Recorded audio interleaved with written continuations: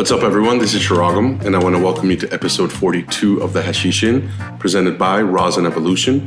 You can visit at rosinevolution.com. As always, thank you for tuning in. On today's episode, you'll hear from Marshall, better known as Weed, Pray, Love. He tells us about how his passion for cannabis propelled him to leave his career in accounting. He talks to us about popping seeds, flavor chasing, his aspirations to be in the regulated market long term, and much more, so definitely stay tuned for that. Shout out to every person that makes up our community on Patreon. I'm incredibly thankful to each of you for allowing us to continue producing episodes. If you would ever like to or can support the podcast, you can do so at patreon.com/thehashishin. That's the hashish, INN, through the link in our Instagram profile at thehashishin or on our website, thehashishin.com. I also wanted to take a moment to invite you all to join us on September 16th and 17th in Los Angeles, California for the first ever The Smoking Jacket, an immersive 2-day live hash experience, which includes live hash panels hosted by yours truly, featuring folks like The Cuban Grower, the guys from 710 Labs, Ogre Farms, The Real Cannabis Chris, Simply Adam, and many more. The experience also includes a hash tasting, educational demos, an epic merch table, and a friendly hash rosin competition on the second day. Check out all the ticket types on Eventbrite. You can find the Eventbrite link to the Smoking Jacket through our Instagram bio, or again, at thehashishin.com. You can click on events. We hope to see you in LA on September 16th and 17th for a unique hash experience. Shout out to our awesome sponsors, especially our main sponsor, Rosin Evolution, the best bags in the game, who again you can find at rosinevolution.com, where you can find everything you need to make rosin, including high quality rosin bags, hash wash bags that are made of the same high quality material, parchment, pre-presses, and the best customer service around. They're trusted by some of the most respected producers in the country. So if you wash hash or press rosin, visit them on Instagram at rosinevolution100, on their website, rosinevolution.com, and save 5% on your entire purchase by using the letters THI, the number 710, that's THI 710, saves you 5% at rosinevolution.com. Shout out to our homies and sponsors, Powers Plates, the small batch rosin press company, where you can visit at powersplates.com. There you'll find the highest grade rosin press on the market, which also happen to be the best looking plates on the market. Whether you decide to go with their sleek gold or black anodized finish, or their eye-catching lava or teal splash design, rest assured they're made of the highest quality components. They're assembled and tested one by one to make sure that you have a great experience from your very first run to your very last, making sure you never need another press along the way. So if you're in the market for a rosin press, go grab your favorite hash maker's rosin press at powersplates.com and save $75 off any Powers Plates press by using our exclusive savings code, the letters THI. Again, THI saves you $75 at powersplates.com. Shout out to our homies and sponsors, 6 Star Society, your solventless apparel company, where you can visit at 6starsociety.com, where you can find a variety of gear to show your love for the resin, whether you're out and about and you could use a handy Hash Gym cinch bag to carry your gear, or you're taking dabs in your cozy Hasha sweatpants and 6 Star socks. You can find it all at 6starsociety.com or on Instagram at the number 6_star_society. And don't miss out on some of their newest designs, like their Melt TV t-shirt, great for the summer, or their embroidered full melt hoodie, and save 5% by using our savings code, the letters THI, at 6starsociety.com.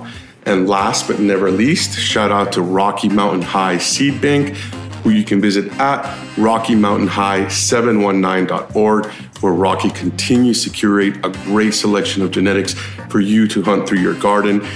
They recently dropped the Juicy Cubes from Terp Fountain Genetics, which was a Z-Cube cross, which again, Rocky runs himself. He stands true to all his gear. He's running it. He believes in the seeds he's putting out and the breeders behind them. So if you're looking for some fire genetics to search through your garden, whether it's Bloom Seed Co. gear, in-house genetic gear, or Rocky's own gear, then visit him at RockyMountainHigh719.org and use our savings code, the letters THI, to save a generous 25% off your entire order at RockyMountainHigh719.org. Again, THI saves you a quarter off the price of your entire order at RockyMountainHigh719.org. I really appreciate you listening, and I hope you enjoy the episode.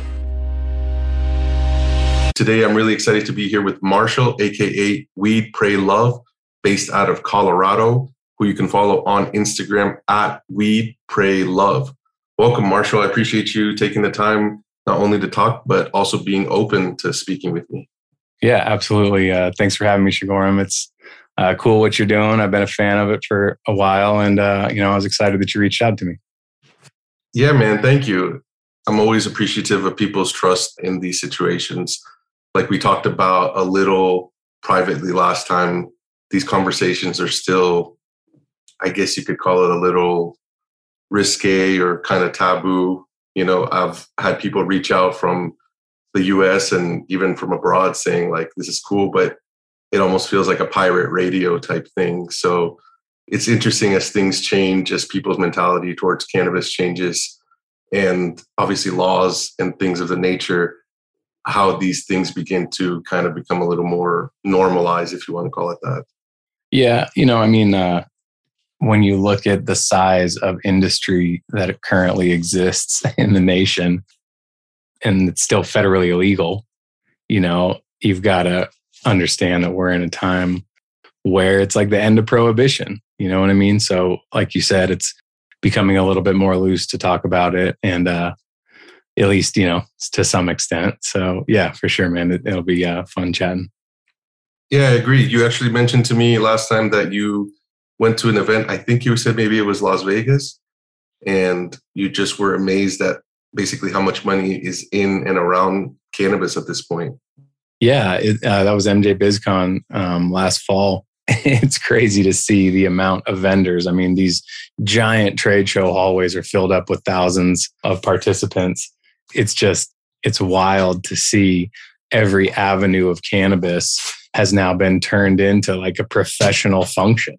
There's like legit anything you could think of, from labeling, printers and software, obviously, to grow equipment and controls. And my God, so many different light vendors, and, and then the side, on side of that, just consulting. And I mean, anything you could think of, there was at least a handful of companies there represented with a booth trying to tell you about their information, service, or product, so it was like a real wake up call, just how far cannabis has come, how much it is in the public spotlight. And, for the states that are still waiting to turn on, it's amazing what has happened prior to, quite a number of states going legal versus like some of the first states that ever did it, the California, Colorado, small group or whatnot. But yeah, it's cool to see. It's cool to, just, I guess, honor and recognize how far cannabis has come out of like the cracks and the shadows where, when I grew up in the 90s in Texas, and it was like, you don't talk about it. It's not mentioned. If you did, it was trouble. And, all of that kind of stuff. The stigmas are still working their way out, but have large been kind of released. It's interesting also at the pace that it's happening. It seems to be happening kind of at a more rapid clip at this point. I'm curious, what was it that you were at that conference for? Like, what were you looking for? Were you looking I was out there with a group that had a booth. Shout out Mike and Agrotech. They are a, controls company, basically. So Grow Controls, we've been using their equipment for 7 years, 8 years, whatever it is at this point. And I was out there with Mike, meeting contacts and whatnot. We can get into it more later, I'm sure, but we've been in the caregiver world for a number of years. And I'd like to participate on, the full scale commercial wave that's happening with the right group. So I was out there for contacts and meet some of the people that he knows operating in the industry. Cool. Yeah. Because you said one of the things that has been most exciting to you outside of being able to grow the plant is kind of riding this wave that you mentioned in multiple senses, basically, to where it's been like a wave of genetics, a wave of technology. Yeah, it's been cool. And even just like you said, genetics and where hash has gone and the technology surrounding the grow, in the form of controls and lights and irrigation and automation and all these things that are really making it easy now for home growers, just on the hobby level or, all the way up to full scale commercial production to produce a consistent quality product. So it's been awesome. So since you brought it up, let's talk about Agrotech a little bit, because this is a system, like you said, you've been using for a while now. And obviously through going through your feed, it seems like it's become pretty important to you. Tell me about why you like it. And also compare it to some of the other systems, like you mentioned to me, that are similar, but much more expensive, let's say. It was just kind of random that I fell into a relationship with Agrotech. We met in one of the first cannabis cups. It might have even been a trade show before that, like the big industry show. And Mike from Agrotech had a standing relationship with the guys from Strain Hunters. And they were in town representing, I think they were dropping a feed line at that point, a nutrient line. So I was actually at the show with some friends, Kyle 710, Miss Green Thumb. We bumped into Peter Muller, he's a glass blower, and we ran into Franco, RIP Franco. And we were like, holy shit, we were on our way out of the venue. And when we saw him, we were like, we got to have a session. So we go back inside and we start taking dabs. And in the booth at the same time that we're having this great time was Mike from Agrotech. And we just started chatting. And he was, a proponent, obviously, of getting his equipment out there. We had a decent following on Instagram at the time. I also had a buddy, shout out Arcade, that was using their equipment. And at this point, I'm just like timers in the wall and like CO2 units that just came on for 15 minutes out of an hour, and it wasn't really dialed in or anything like that. So yeah, after we met, he showed me kind of his line of products. And after seeing my buddy have so much success with it, we decided to get on board. But, it's just automation is always easier once everything is dialed in.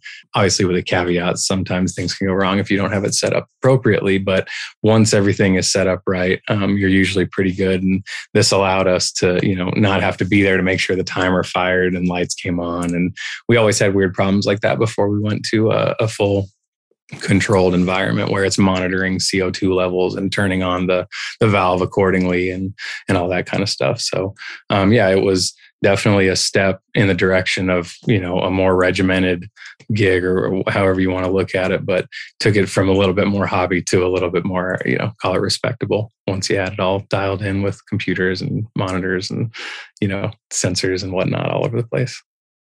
And what do you feel like it's brought your plants? I don't know. I mean, when we took on, I guess, the irrigation system, before that, we were hand watering, and we've been in 7-gallon pots. We're in Colorado, so we're very aware of our plant count and whatnot, which has kept us in larger pots. And just the nature of the physical labor required to hand water, we were feeding like close to 1.5 gallons every other day once plants were big in flower. So we weren't watering both flower rooms that we have more than once a day. When we added the irrigation system, now there was way less labor. We could put it on a calendar. The thing's firing automatically. So like as far as bringing to the plants, we saw their call it increased growth or whatnot, just by our increasing the frequency of our watering and dropping the volume, basically paying more attention to the drybacks involved in the medium.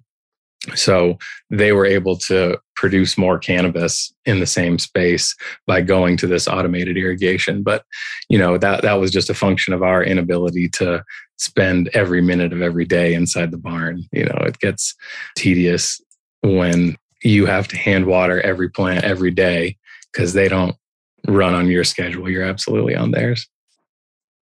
Do you feel like adding automation has led you to spend less time with your plants? I don't think that's the case, really. I think it frees you up to do more things in the garden versus just like watering. It's a laborious task to have to lug the hose around and, slide around on a little shop chair. Like just the fact that I can even just stand in the room and maybe pluck or train while the watering is happening. It was like just such a gift. So it's really an impact for the grower who spends a lot of time in a garden that needs daily attention. If you're just like a hobby guy and you want to set up a tent, like you can do that pretty easy. But as far as a step in the direction of like a commercial level product, a commercial grade product, that's designed, built, and made, assembled in the USA, it's like a sweet entry point into the market. But yeah, for us, it was just a savior, to be honest. Like automation has really opened up our time to spend doing other things, whether that be in the garden or not. It's nice to not have to hand water everything all the time. And do you see it being a more feasible way to, for example, scale up if there were ever a goal or ambition of yours? Yeah, definitely. I mean, the equipment that we're using is fully capable of running any kind of gig I would get into or be part of designing. Definitely. Before we get any further into the garden, I wanted to give a shout out to your wife and gardener partner, the baby Gangsta Boo. Yeah, shout out my wife. Yeah, baby Gangsta Boo. She has been like a critical part of just like the development of me being able to focus on cannabis. We met serendipitously, I think is how you use it, but at a Cannabis Cup in Denver back in 2015. And we were both previously from the professional world and kind of moved out from another state to Colorado with a dream. And I was there with some buddies and she was there. She was working at Native Roots at the time. And she was walking around the festival with a friend and I knew the friend. So the friend stopped and dabbed with us at this booth. And that's where I met her. And we hit it off right away, man. Cool. Yeah. And I asked you this earlier, actually, is like, what do you feel she's brought to the garden in particular? Definitely like order. I think I was a little loose with things before she started participating. So she keeps me like focused as far as like tasks and things like that. Like now it's kind of like second nature. We've been doing our schedule for a long time. So, it's humming, we'll say that. But as far as like dialing everything in and, getting the processes in line, like she was an integral part of that. She started off, when she helped me with the garden a lot more than just kind of here and there. She took over like moms and veg. And like, I really noticed like a quality of our like cuts, like improve. Like she was just, she's just good with plants. So she brings a lot to the garden. Do you think that there is something that certain people have almost a natural feel for, like being a gardener? Yeah, I definitely think so.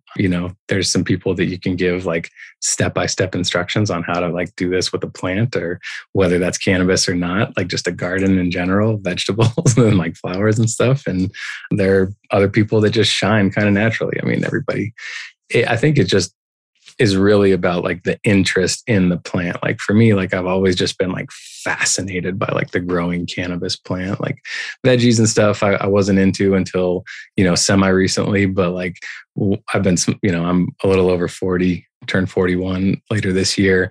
And I started smoking when I was 12. So like it's been the majority of my life. And I remember the first time I saw like a growing cannabis plant, I was just like blown away. Like, holy shit, like how does this thing even exist?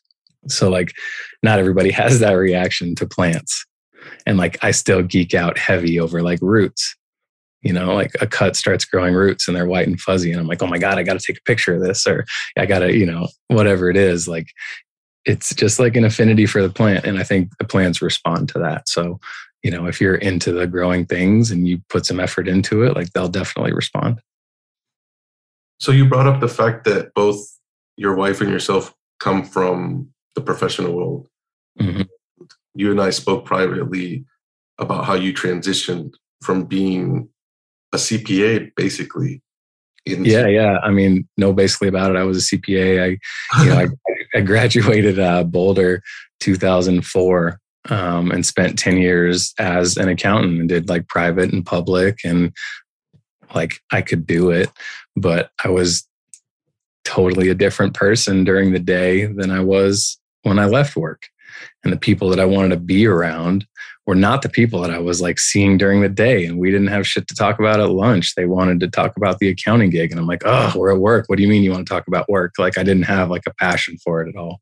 So it was at the end of kind of, my professional life that I was working as a controller, I guess, if you will, of a commercial real estate company. And we controlled quite a bit of assets, the company did. But as big and impressive as it was, like I was at my buddy's house tending to our 2 little plants in a closet on my lunch break, taking long lunches.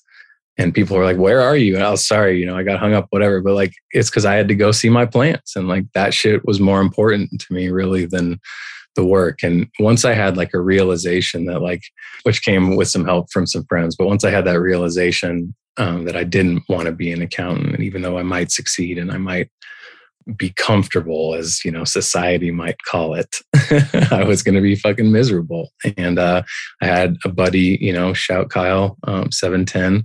He was one of the first people I met when Instagram was just like barely young or just barely started, whatever. And he had told me, I'd respect him. We became really good friends, and we linked over like Shatter. This is the time that, concentrates were really hitting Texas. He was into glass. I was into glass. Like we just became really good friends. And when he told me, hey, I'm packing up shop in Texas and I'm moving to Colorado because of the laws, and, I can do this in a certain fashion and it's legal and blah, blah, blah. I was like in this crazy place, like, they're going to give me this salary. And he's like, I don't know what you mean by that. Like, I'm going to go do what I love and I'm going to be my own boss. And like, I'm going to sit, on my couch when I want to in my comfortable clothes. And I'm going to make sure what I need to get done gets done, but it's going to be on something I'm excited about. And it just like totally blew my mind because, I was raised where it was like salary at a big corporation. Like that's what you do. And when I had spent so much time with him and my group of friends at the time, opening my eyes, like, cause I was like 30 something at the time, and is just seeing like how more people live, and everybody doesn't do 9 to 5, and that isn't everyone's goal and all that kind of shit. It was like, wow, I have an opportunity here to follow this dream. And I know cannabis is going to keep going with momentum. And I'd be like excited about the industry, talking to people about concentrates, and like they're freaking out, like, cause I'm having the conversation in public. Like I remember I went on a date with this chick and she was like, man, I had a great time, but like, you're way too into cannabis. And like, well, she was like, you need to go move to Cali or Colorado where it's happening, because clearly you're hyped. I was like, word. Well, I'm fucking out. And I did. I followed Kyle and his gal, Sonia, to Colorado. Shout Adam too for kind of giving me the push.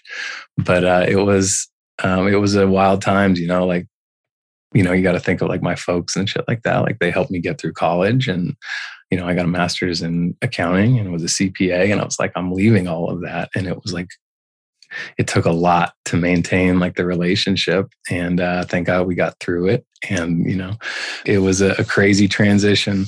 Like I said, both my wife and I like had to follow our passion, and she had the professional background in the medical industry and was like doing like major surgeries, like in the room, like for like all kinds of shit, like hip replacements and all this stuff. And she'd be in her car getting high at lunch. You know what I mean? We were both like the same way. Like obviously it wasn't a problem, but we're like, once you kind of get over like the stigma of cannabis and whatnot, like, yeah, I used to go through like every day, and I still do. I wake up and I smoke in the morning, I have it with my coffee and all that kind of shit. So, there was a lot of change that happened for both of us, and we managed to meet at the right time for both of us. And yeah, it's been an awesome transition. Yeah, that's awesome, man. So let's talk about Boulder a little bit, because I feel like a couple things happened there. You were there for college, right? You said? Yeah, absolutely. My folks split up when I was young. I was born in Denver, and my dad moved to Texas. And that was when I was starting 7th grade. And when I went down to Texas with him, my mom moved from Denver, where we were at, up to Boulder. So like the first time I visited her, I was like enamored with the city and just like, this is where I have to go. I'm going here. Cause I'm going to secondary school, and, that was the gig, and I loved the town. And clearly being a stoner, like Boulder was a fucking center, for like the fire. in town or in the state, I should say. So like every time I'd go visit my mom, I'd go down to Pearl Street and, talk to some dude that was on Pearl Street, like for the fire, and I'll go up to the hill, talk to this dude or whatever it was. But, the town was very liberal and fun and all that shit. So yeah, Boulder was a cool place to go to school. We had a really good time. And Boulder was the first time that you popped any cannabis seeds?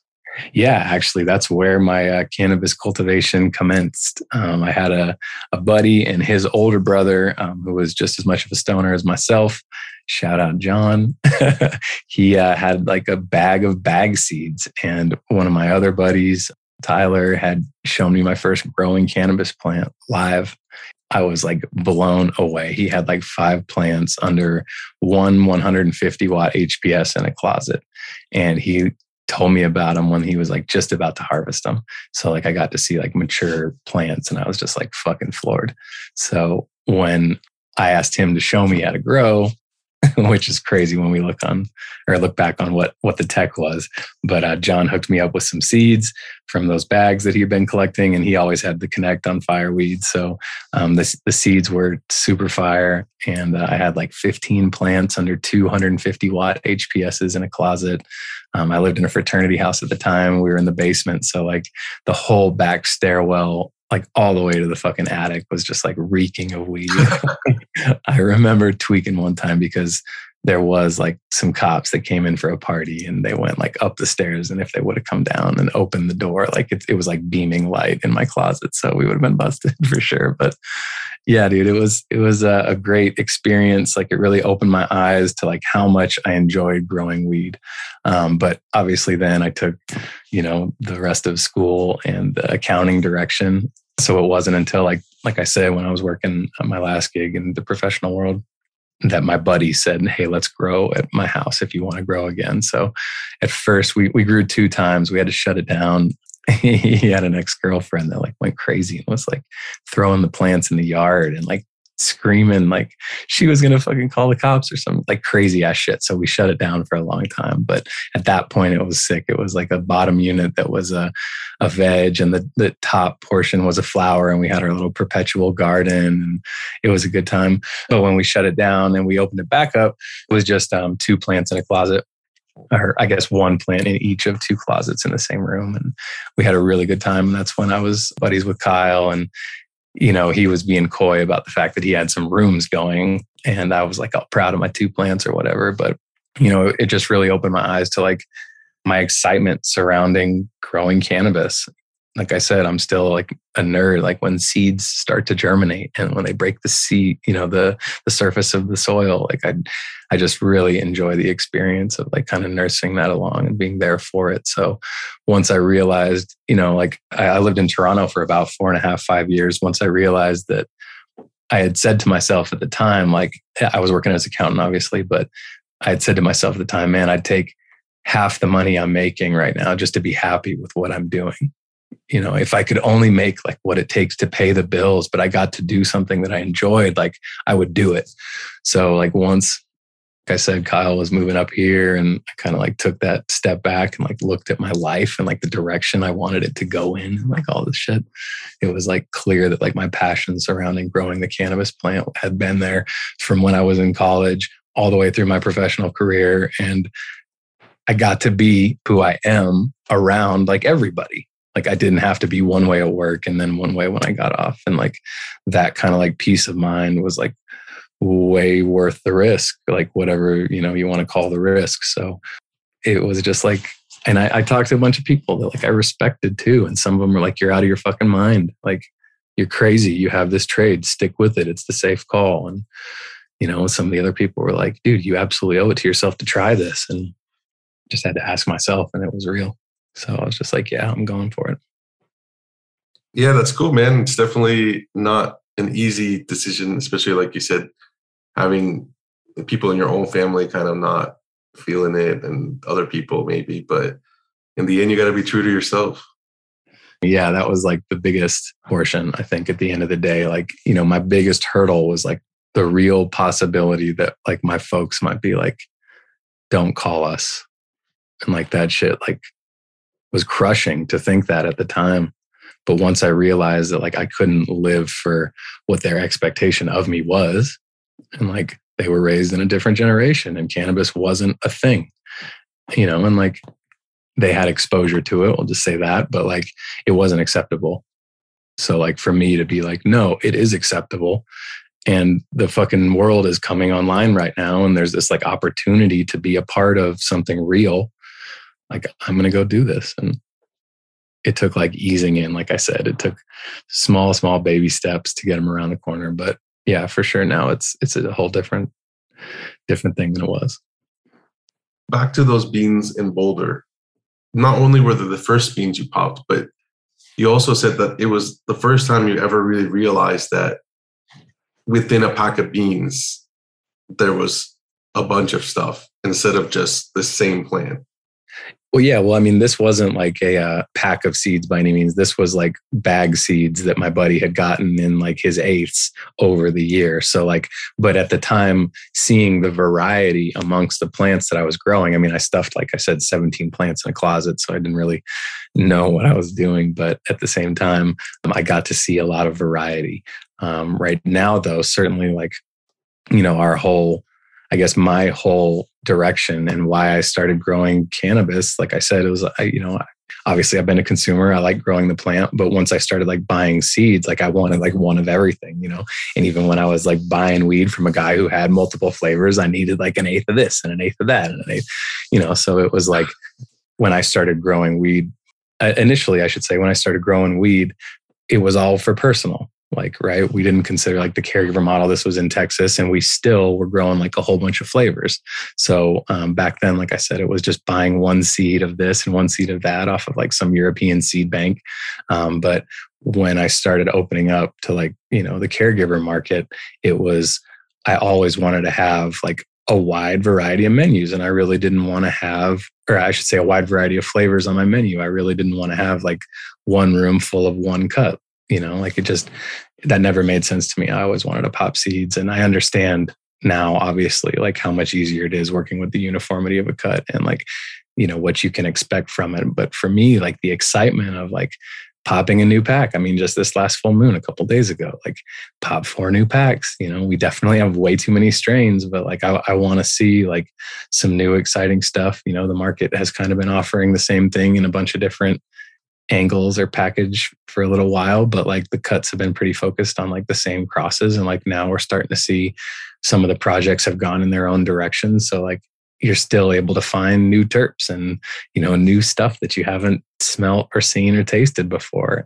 That's where, the variety and like the excitement about, popping seeds really like shines through, and like seeing in a flower room, like all of these different varieties. And like, then the next time when you like take clones off the mom that you've been keeping and you toss all the other ones and seeing now you've got this cut that in perpetuity you can grow and keep. Like I always have had way too many strains for the space that I've been growing in, whether it was a closet or a room or, a couple thousand square feet. It's always been like as many as we can possibly keep just because we want to have variety. Yeah, it definitely seems like you guys are chasing flavor and terps and different stuff basically through a bunch of different packs. Like you said, it seems like you have a lot, and you brought up the full moon. What significance does that have to popping the seeds? I don't know if it's an old wives' tale. I'm pretty sure that the moon's gravitational pull at a full moon is strongest and stimulates seeds to grow. I think you're supposed to take cuts at the half or at the no moon, new moon, whatever it is, and plant seeds on the full. So, and it's just an easy way to keep in cycle too. I mean, that's kind of one of the things about growing is like, if you're going to do it in perpetuity, you want to have your cycle times dialed. And for us, it's been really easy. We're loose on the schedule as far as like, we're not trying to pack as many harvests in a year as we can. So we open up basically to like, call it a 10-week flower and a 5-week veg. And being that the full moon is right around the 5 weeks, if you're popping seeds, it just kind of fits into the schedule. Let's talk about a fan favorite subject, which is popping seeds, because it seems like a pretty straightforward thing. Everyone has their tech. I saw you make a post recently about it, specifically talking about what you call stragglers. Tell us your method on popping seeds and what's working and what's not. I haven't tried a lot of things. I'm always open to new things. So like, this is just kind of what has worked for me. I've always been under the impression that like, if it doesn't come out of the gate vigorous, it's probably not worth growing at the end of the day. I've seen plenty of like wild terps on these like little runty, stunty plants. And when you're talking about keeping the number of strains that we do, we've got to have at least like some kind of, cutoff. And like I said, when we were talking privately earlier, we've got some sub 2% washers. Like our papaya melons, I absolutely love that terp. And it's like 2 is a great day. We've had it like 1.5 and I'm like, yep, keep it. So like at some point you got to have a cutoff, and the papaya melon sticks around because it has so much flower. So like it produces almost twice as much flower as like I'm really looking for in an area. So if it has half the hash, no big deal, right? So as far as like stragglers out of the gate and with seeds, we're pretty like selective. If something needs a lot of help coming out of the casing, probably just going to go ahead and toss it. The paper towel is like an easy way to keep stuff separate. I like to stack them all like in a box, like the Ziploc box that I got them out of is always great for us. But like, as long as you don't over wet the paper towel or keep it too hot or anything like that, which I've done, I've accidentally let them, sit for too long and they almost like turned to mush, like a couple of them did. And it was like, a learning experience because I'm sure it was like a couple $100 pack, you know what I mean? So I try to be a little bit more aware of it. Paper towel has just always been easy for us, but like soaking them in cups, I see people do that. A lot of people just go like right in like a 50 slab of Rockwool cubes and just wet the whole slab. Some people put them in like their own cocoa. So, there's a million ways to do it. It's really about finding whatever works best for you. And when something does work, it's hard to want to do something else. Like I feel maybe we've lost a couple seeds, on this journey that could have been prevented if they were done like another way and not paper towel or something like that. But we've had plenty of super vigorous plants like make it through that method, no problem, and turn themselves into keepers. So I'm under the impression for the most part, like if you can't make it in our paper towel, like we don't need you around. Yeah, I mean, that makes sense. Especially like you said, with popping so many beans, there has to be some kind of baseline to where like maybe it would come along, but you have all these other ones that are already working kind of thing. Yeah, for sure. I mean, there's only been a few like rounds, call it in a row, of like straight keeper cuts. When you find like some that are just like amazing, like our grape cream cake, we're not running that right now. And I said that it'd be a forever keeper, but a lot of people have been exposed to it via like a cross or even just the straight cut. And, the reality is things kind of lose their enamor over time. So as well as it did on both flour and hash, we have to introduce seeds again. So like once you kind of move out the old keepers, then it's like the bar is even higher on what perpetually will stay around. Like I'm always popping new packs. We haven't found too many that are like super fire worth keeping recently. There are only maybe 4 cuts that were, and it's even in like the second testing round, but 4 cuts that we're hanging on to right now. Like our Rainbow Belts 2.0, really fire. We've got this Shady Meringue, which is super fire. It's like obviously an apple fritter cross. Was from Your Highness. The first one I said, obviously Rainbow Belts 2.0, that's Archive Seed Bank. But Gas Face is another one that we're really liking right now. That's a Seed Junkie strain. And then Gastro Pop, that's apples and bananas cross from Compound Genetics. Those have been like the recent ones. They're like, okay, let's at least give them another shot. That Gastro Pop, I was really excited. I was expecting a decent number on that wash, and it proved to be north of like the 4.5-5%, and it's got a great terp and a great flower structure. We haven't seen one of those in a long time, so it's exciting. But even on the stuff that's maybe the best weed you've ever seen, like everything is still really good. And we have the, call it, luxury of working with an extraction team, really like Mile High Melts, and they're always willing to wash like down to the pheno or any group that we want. So like typically if call it 8 seeds are coming down, we'll group the 3 that are similar, 4 that are similar, and then like wash the 1 that's like got the most visual potential by touching the plant, smelling it, looking at it, whatever, to get a number on that. So it's always been part of the process to like work new seeds in find the keepers, keep the keepers around. And like, there have been plenty of people, it's cool to look back on that, like we've given our cuts to, like when we stopped growing them. And it's exciting to see people still crush. Like I had a homie the other day just telling me, oh my God, I just brought down my best Ruma grape cream cake ever. It was wild. One of my homies is still growing our ice cream cake. We found that like 4 years ago, and that's been like some of the best weed that we've grown. I was really sad that like so many depths of ice cream cake kind of like ruined the customer demand for it.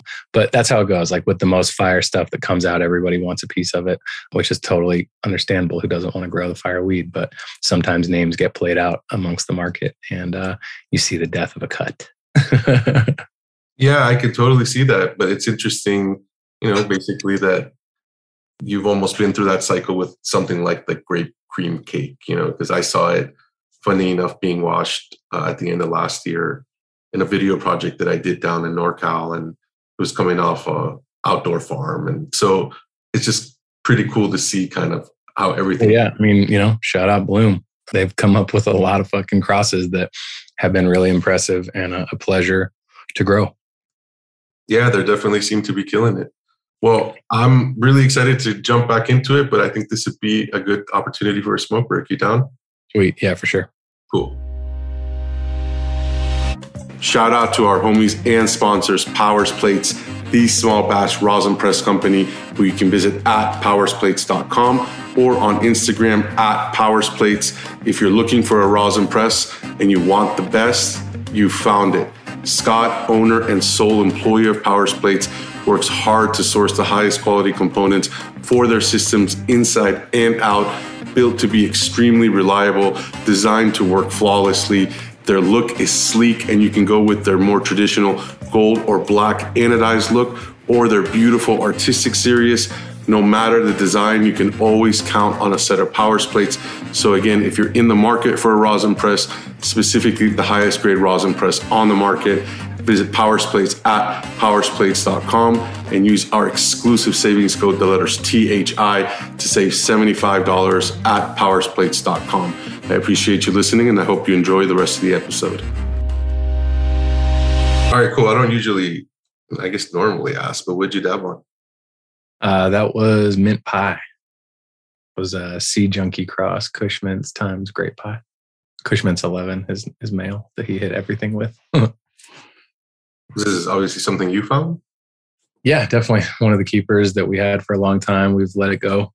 Like we were talking about, the cycle continues, but my wife's favorite for sure. It's just like a real heavy smoke. It gets you nice and high. And like every time anybody cracks the jar, I'm always like, what is that? That smells good. Like it's just got a real strong grape pie note in there. And it had like awesome structure from the Cushman's.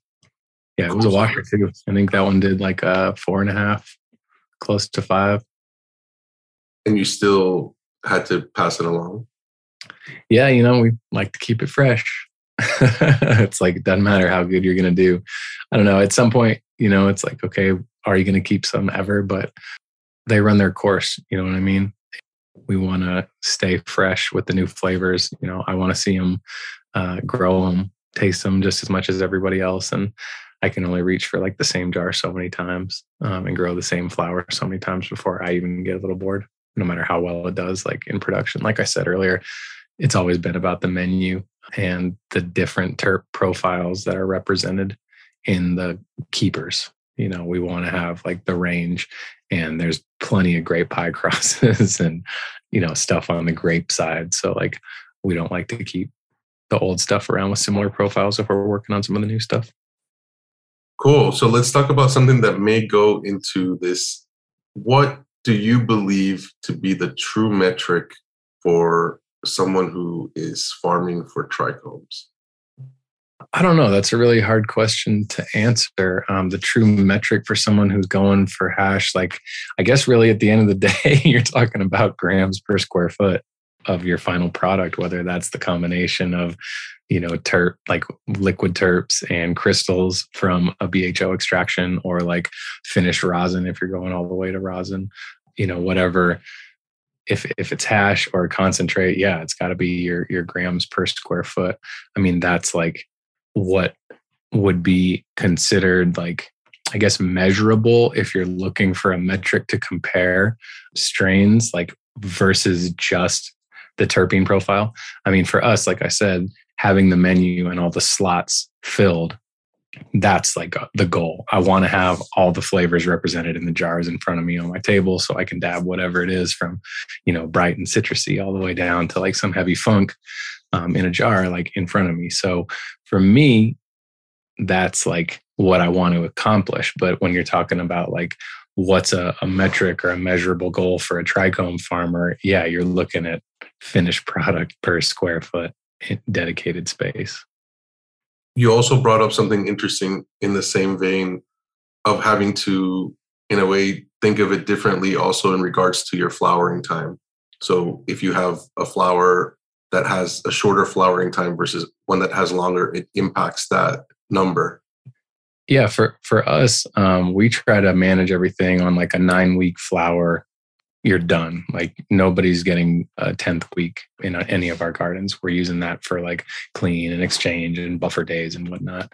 So we've always searched for stuff that I thought was an 8 to 9 week flower. And then we'll harvest in the middle of the 9th week. It's only a small handful of us.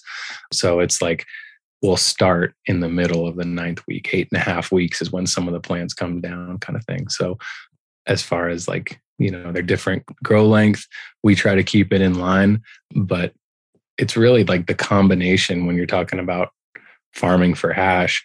It's not really so much like flower that you pull down per light or like what the washer is. Because, like earlier when I was talking about papaya melons, if it's doing twice the flower weight that I'm expecting, but only a half of the return, if I'm shooting for 4% and I get 2, it still averages out with the same amount of hash in the jar. Honestly, it's the less desirable scenario. You'd rather have a smaller amount of flower and a larger hash return just because of working with that much cannabis. I got to trim up more or less flower, and that obviously impacts harvest time and all that kind of stuff. So there's a lot that goes into selections, and it's certainly not just finished product per square foot. Like that's a good metric, like I said, but it's the combination, of really everything. And it starts with the terp. Like even if you don't do a lot on a finished concentrate per square foot, like if you've got the right terp, you can stick around for sure. Like we had a wedding cake sherb crasher when JBZ sent us some tester seeds that was just like some of the most wild terps I'd ever tasted. And like still to this day, even though we don't grow it anymore, like, man, it was just some wild new shit that like I'll never forget. And some stuff tastes similar or whatnot. Like it was just heavy, and I don't even know. It had to have been the sherb, but mixed with like some gas and some sweetness from the crasher side, and also the wedding cake. Like I guess that's triangle mints, if I'm not mistaken. So like the TK gas component was in there heavy, but that was like a terpene that stuck, even though it did shitty on flower and shitty on hash return. So it's hard to like put true, like what's the test for like a plant to stick around. Like really, you got to fit a lot of bills to be a long-term sticker, but terp will get you over the mountain. It's all about how the concentrate tastes at the end of the day. Nobody really cares how big your plant was or how much of a return you got. The consumer wants like fire in a jar. So like, it's always been about like a nice, like since we've gone hash rosin, at least like a wet hash, we definitely don't want anything that's going to be like a super dry wash or a super dry, product. But like, yeah, like for the most part, it's just about the terpene and like the quality of the resin that we're able to extract off the plant. So you talked about earlier, for example, using touch to being determiners in which of the plants you were setting aside. And then also you talked about having up to 9 weeks in a grow cycle for these cultivars. Is that pretty much kind of like a set thing where no matter where the cultivar is at that point, that's part of the R&D process? Yeah, like we're hunting for 8.5 to 9 week strains. So that's definitely like, you've got to fit into that. I don't need any like fast finishers where the majority of the stuff that we're hunting or keeping around. I mean, if you look at like seeds on the market, most of them are like 8 to 9 week flowers. So it's rare that you're going to find stuff that's much less. If you want to go 10 weeks with some of the longer stuff, because like, you're like a connoisseur like that and you're trying to push a strain, there's some that'll do it. Like, one of the first people I saw doing proper extract and who I'm thinking of right now is Justin Cron, up in Oregon. And like he takes his gorilla butter 70 days, and that's like pushing it. So like even in that instance, there's not much going on longer. And it's hard to keep a whole stable of those because you won't really find any. But for us, we just haven't had the need to go that long. But, when you were talking about the quality of the touch, or I guess what the touch was like to, I guess, pick a keeper early in the game, it's all about the resin quality. And at least for the solventless based extraction, the greasy strains typically don't wash, like the hazes, the tangies, anything that you like touch with a glove and like you see like an oil slick, like a slick resin. But if you touch it with a glove and you pull off and you look and it's like peppered with heads, well, you've got like big heads that have broken off from the neck of the trichome easily. And it's a good sign, especially if you like then squeeze those in your fingers and you pull it apart and you see like resin string out between the two. Like that's the ideal texture of hash as it's live on the plant that I'm looking for in a keeper. I'm sure there's a number of people that have shared that too, but that's something that we figured out pretty quick. The greasy stuff doesn't want to wash, and the terps are pretty wild. And that's why it was nice for a while having both a BHO option as well as solventless. But, the way things go, we don't have that BHO option anymore. And it's been just like all or nothing solventless. So, hey, if you're greasy, you're still getting washed, but like, I'm not going to grow you again. Maybe if the terp comes back and it's like, holy shit, this is some of the best hash I've ever smelled. But typically those are like sub 1. And that's not what you're looking for in a washer. Like for most people, the bar is around 4%. I think people are happy if they've got a washer at 4%. We've been willing to, stick with like the 3.5 to 3 mark, just because like we love the flavor. And I've thrown too many greasy and, fire flower strains away because they didn't wash. So, it's hard to do that from time and time again. Were you getting rid of less of those when you were doing BHO as well? Yeah, definitely. Because like for the most part, it wasn't a sub 1 return. It was like 2.5 or like 3 or something like that. And if the terp was right, it could stick around. Like our ice cream cake, it did about the same in both, but it was one that when we first hunted it, there were a number of greasy ones that we sent the way of BHO. And I'm sure it was like a 1.5 to 2 versus like a 0.5 to 1. BHO was able to capture that and retain that terpene, where in, a cold bath, you can see that oil slick develop. And that's just the nature of those resin glands, like the terpene, I guess the volatility of it, or just the ratio of it inside the head itself causes those heads to burst more easily. And being that it's like a true oil and not like a head that's containing the oil that just floats at the top of the water, and you're not going to catch that in a bag. It actually just gets the bag all wet and sticky or greasy and sticky, whatever. So it's not something that's ideal to keep around for the solventless base extraction.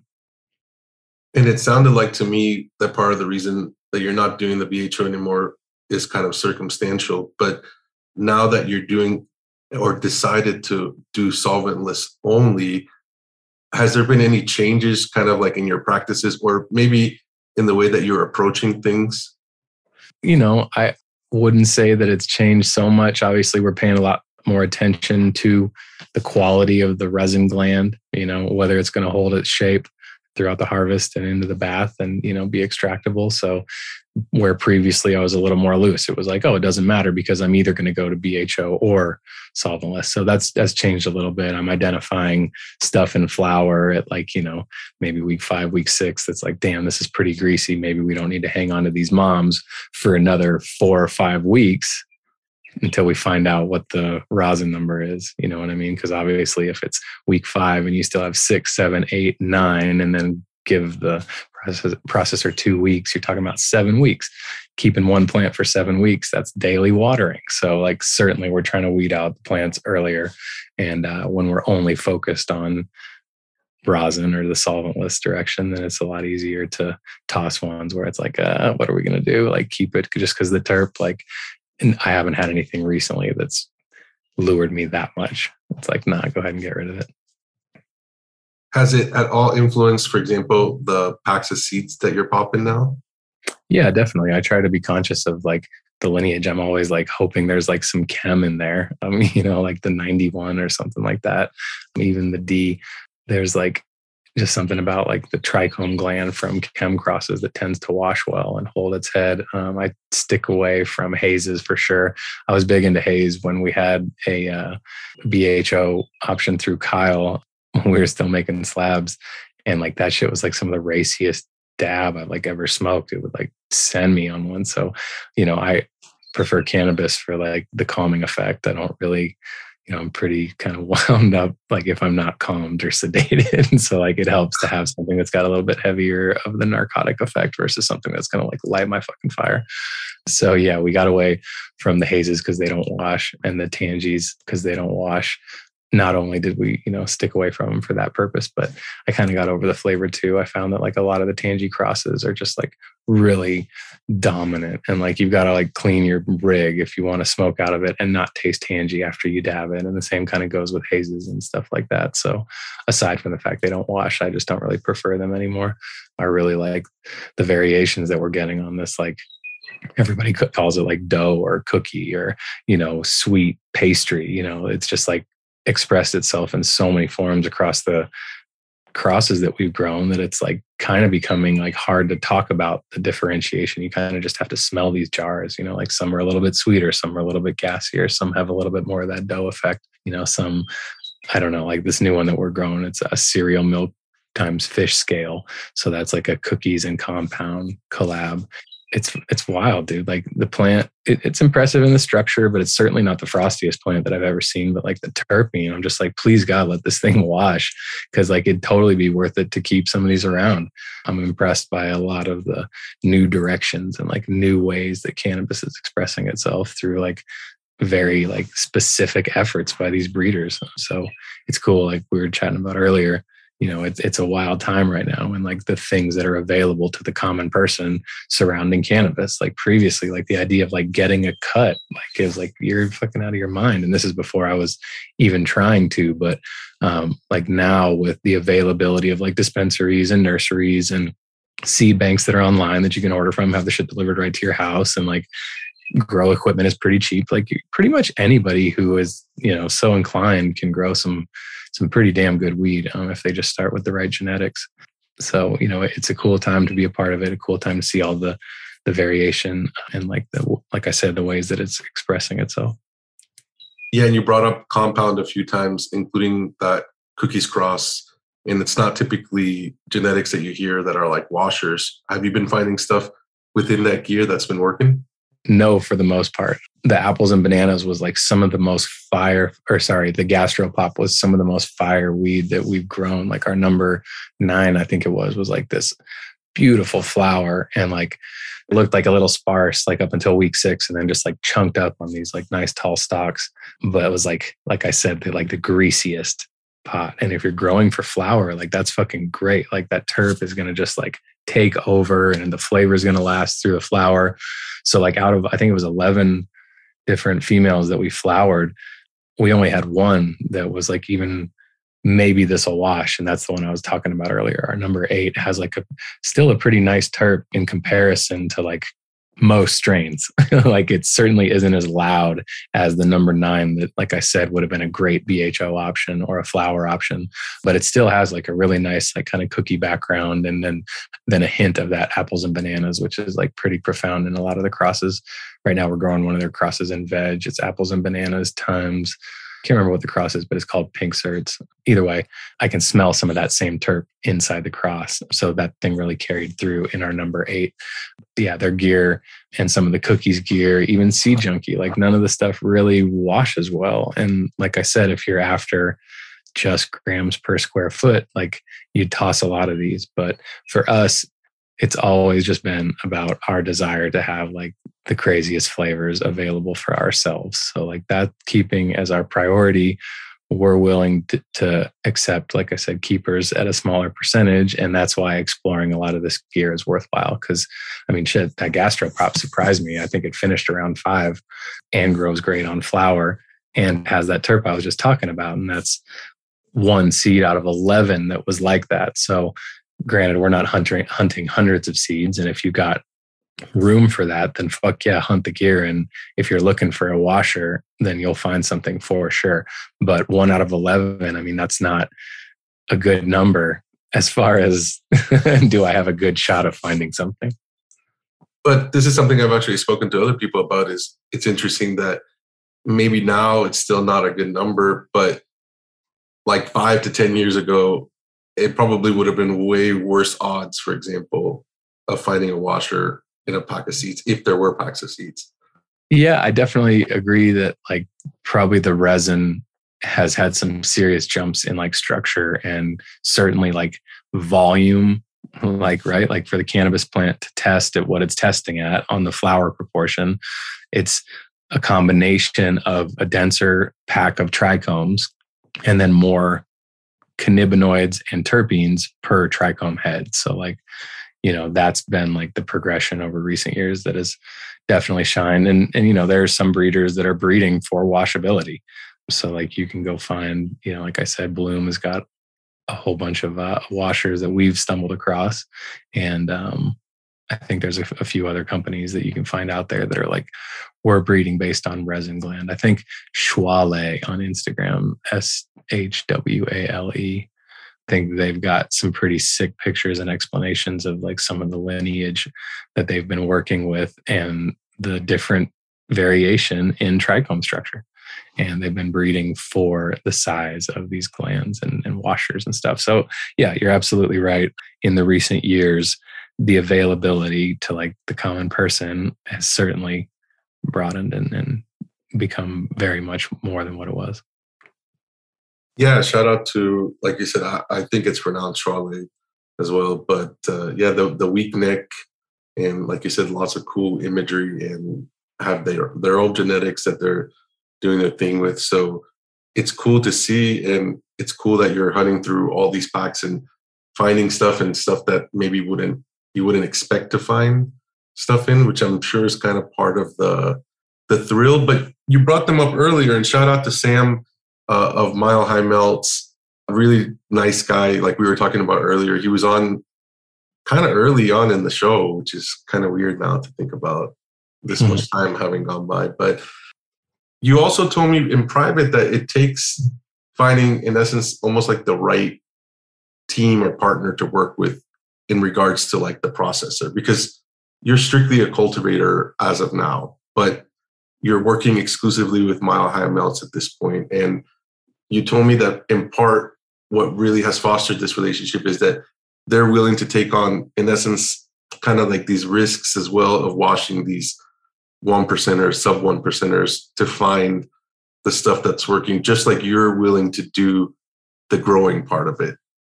Yeah, I mean, shout out Sam and Taylor. It's, you know, when we first started our journey on cannabis, like committed, or at least I was working with Kyle and he was doing BHO extraction.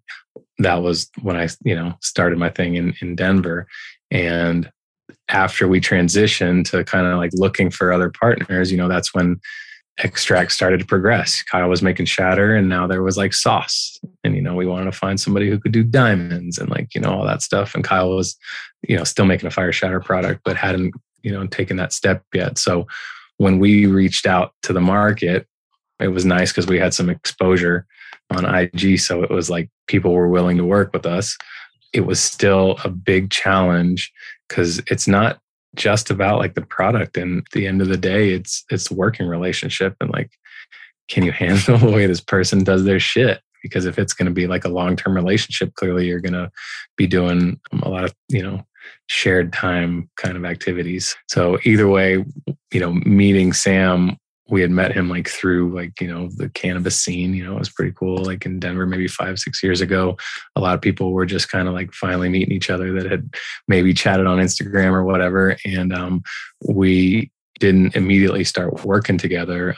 We had some like times that I wanted to really explore like who was going to provide the best product, but couple that with a working relationship. So we went through a number of different options, let me say. And Sam just turned out to be the right one. It was just like the right fit.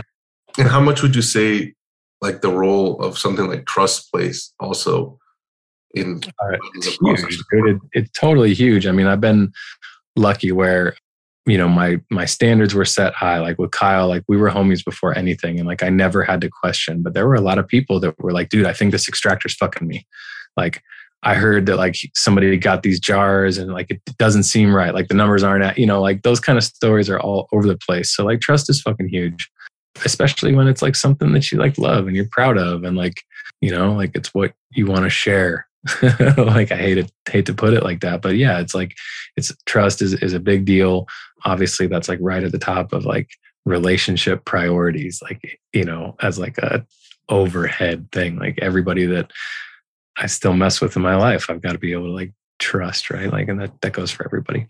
But yeah, with the processing relationship, like it was awesome that, you know, they were willing to, like you said earlier, go through like the fails with us. We definitely have had plenty of like, damn, this one bombed. That sucks. The terp was all there. The flower number was all there, but I don't know. I don't think we're going to keep it around like just because this or whatever it was. It's too similar to this. Like they've been there through like the tough spots. Yeah, it's really been a pleasure. And we've had like a really seamless relationship for a number of years now. I'm curious if the relationship has changed in the sense of like, at the beginning, were they providing you more data than they are now? Or well, I was always, you know, like I said, I'm an accountant by trade. So like I was always really detailed in tracking of data for the phenos that we were hunting. Like it was really nice when we first started hunting to look back on like, okay, this one has consistently done above this number.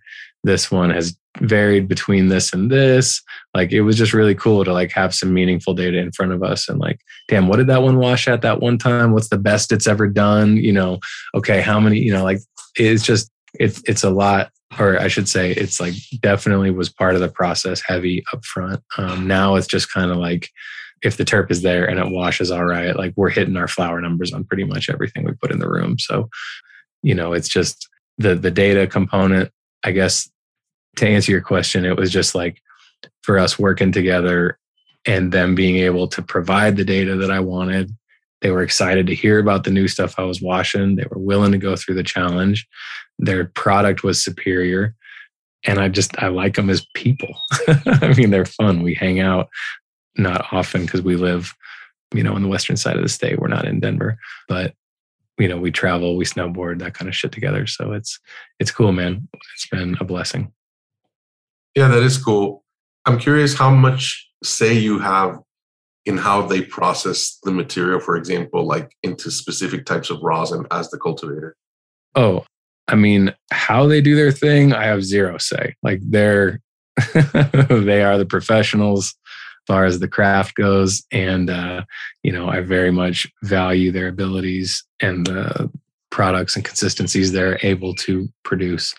As far as like, you know, I don't really know that there are that many options right now. Like, you know, personally, like I smoke hash rosin. So like I want hash rosin. So like we get hash rosin. Like it's pretty easy that way.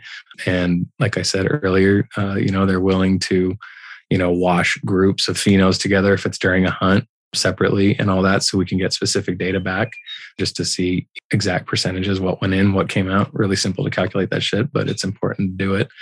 When we find the ones that we want to keep, you know, it helps on our end that they're willing to put in the work and the time to, you know, get us there, I guess. So do you know, for example, like what microns go into the hash rosin? Because obviously the people... Yeah. Yeah, I mean, we definitely like at times, you know, the grape cream cake, for example, was one of them. It was just like predominantly like 90 to 120. So there was a number of times where it was like, hey, I definitely want some premium rosin.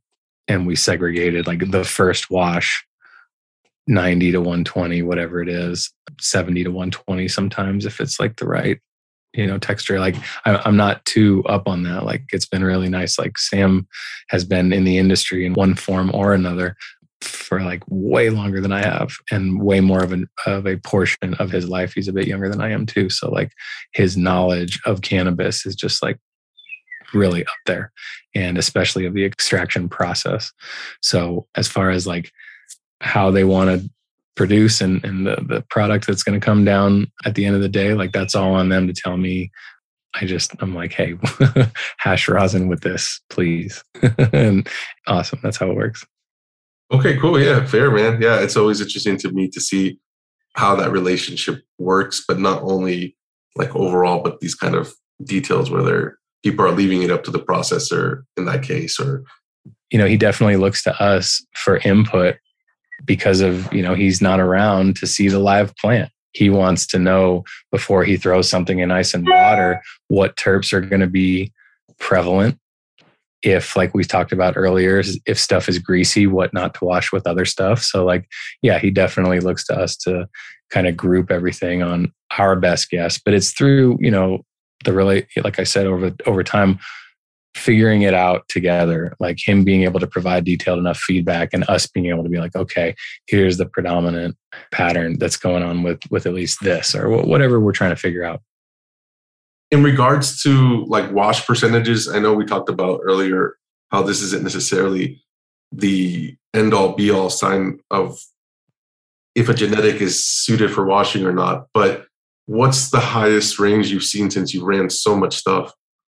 Our grape cream cake finished out a couple times north of 6, 6.3.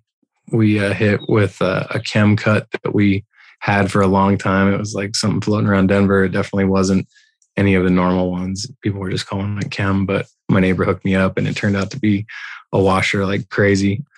Yeah, north of 6 was some of the best we ever did. And some people have told me, finished numbers higher than that, which is mind blowing to me. Is hash rosin your preferred smoke now, basically? Yeah, we definitely just dab hash rosin. I don't know what it is, like BHO, call it the whatever, I can't think of the word, but like the terps are so strong in a lot of them, like the really wet dabs just like really fuck me up. And hash rosin, it kind of gives me like a rough, like clear, but like I'm not like gasping for fucking breath, and it's not like so overwhelming. And I've always been like, when we came on to hash rosin, it was because it finally came around to tasting at least comparable to BHO. Like to me, hash was always like the full melt version where it was like, there's certainly like a hashy, that like kind of burnt, earthy, whatever you want to call it. It's not a refined extract. And when I smoked hash rosin by Jared, when he was still at Proper Extracts, it was some of the same. It was like Crockett's seed. I can't remember what it was, like a straw or something. Anyway, when I tried the product, it was just like, holy shit, the flavor is all there and it's solventless. Like I don't like volatile chemicals if I don't have to fucking be around them or participate in that process. So I always had like, yeah, if there's a better flavor, I'm going in that direction. And that's why I started turning all of our product into BHO when we first did, because it's like, holy shit, like shatter tastes like the bag smells. You know what I mean? Like that was a real big draw to me to make that switch over to predominantly concentrates. We still smoke, flower, but it's a few times a week. Whereas like, yeah, hash rosin is definitely the preferred method now, just the clean process of the extraction and the flavor is all there. And that's my choice. What was the first time you saw a cannabis concentrate? Like I said earlier, with Justin Cron on Instagram, I think that was like the first shatter slab I ever saw. And I was just like immediately like, holy shit, like that's THC. Like I've got to get that. So like somehow I can't remember how it was, but I met a couple people in Dallas and they were all kind of on the same vibe. And Kyle, he did his thing and it was awesome to see that it was available when it was. And yeah, we were just like blown away. And that was, I don't know, it was probably 2012. I think for me, maybe 2011 at the end or something like that. But, as soon as I did, it was just like, that's how I want to consume cannabis for sure. Yeah, it's funny. I think it was literally right around either 2011 or 12 that I first took a hit of oil that was packed in like a bowl, but I didn't know at the time. Yeah. Like super.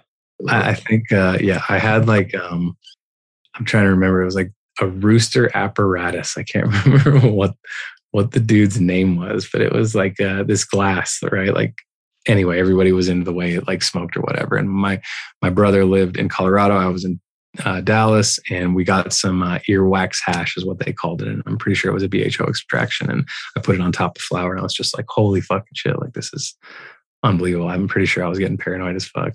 But yeah, it was a while. And then when it turned to only dabbing, that's when it was like red hot nails and titanium and no carb caps. And thank God for the D nail down in Dallas. We were dabbing on that, but even that without the cap was like, 1,000 degrees. And it was like, oh, you left some on the nail. Like, what the fuck, kind of thing. So yeah, we've come a long way. It's really nice to consume cannabis in, I guess, today's, market with so many different options. Back in the day, it was like, I hope there's some good shit at homie's house today, because that's what we're smoking, So what's your take on the high levels of terpenes in concentrates now? Well, we're definitely like, the guinea pigs of this whole, daily cannabis concentrate consumption group. Caustic, I think, is the word that somebody used one time. And it was a person, it was like an Indo Expo or something like that. And somebody was attending, and they were from a background of like botanicals and like lavender extracts and all that kind of shit. And someone was talking to them about dabbing, and they were just like blown away at the like milligrams that were being consumed of these like heavily concentrated oils in the form of vapor. And they're like, y'all are fucking crazy. Like now it's like, nah, dude, that shit isn't like wet. I don't want any of it. But yeah, believe it. Terpenes are a solvent, dude. Like they'll fucking clean shit. Like, limonene, like that's in cleaners for a reason. And when you vaporize that stuff and consume it often, certainly it's got to have an effect. I mean, I'm certainly not a scientist, but I can tell you that a raspy and clear in my throat is definitely a product of concentrate consumption. Well, speaking of, maybe this is a good time for a smoke break. You done? Word, yeah. All right, cool. I'd like to take another moment to thank all the people that make up our community on Patreon for allowing us to continue to produce episodes, including episode 42 with Marshall of Weed, Pray, Love, and to give a special shout out to some of our top contributors, including Jungly Grows, Organitech in Michigan, Garland in DC, Gastown Fire and their Green Cedar Retreat in Tofino, Canada, Sandman Hash Star, the crew at Heritage Hash Co. Mendocino, Jonah in Illinois, David at Rosin Evolution, Milwaukee Jeff, my dude the Real Cannabis Chris, D Pesci 44 in Connecticut, Kevin of Lifted in Dina, Mids Adjacent in Arizona, the Chile Relleno Burrito, Nick the Intern, Macro Melts in SoCal, and the homie Big C. I appreciate every single one of you. Now back to the episode. All right, cool. So let's talk about cultivating a little bit. We've talked about the automation earlier. You told us a little bit about kind of how your cultivation career started in that little closet in Boulder, which, by the way, was that the one that was in your like 18 or 20 year challenge that had the aluminum foil on the wall? Yeah, absolutely. That's funny. Yep, that's exactly it. So talk about where you're at now with cultivation. I saw recently, I think you've made a change in what you're feeding your plants. So why don't we start there?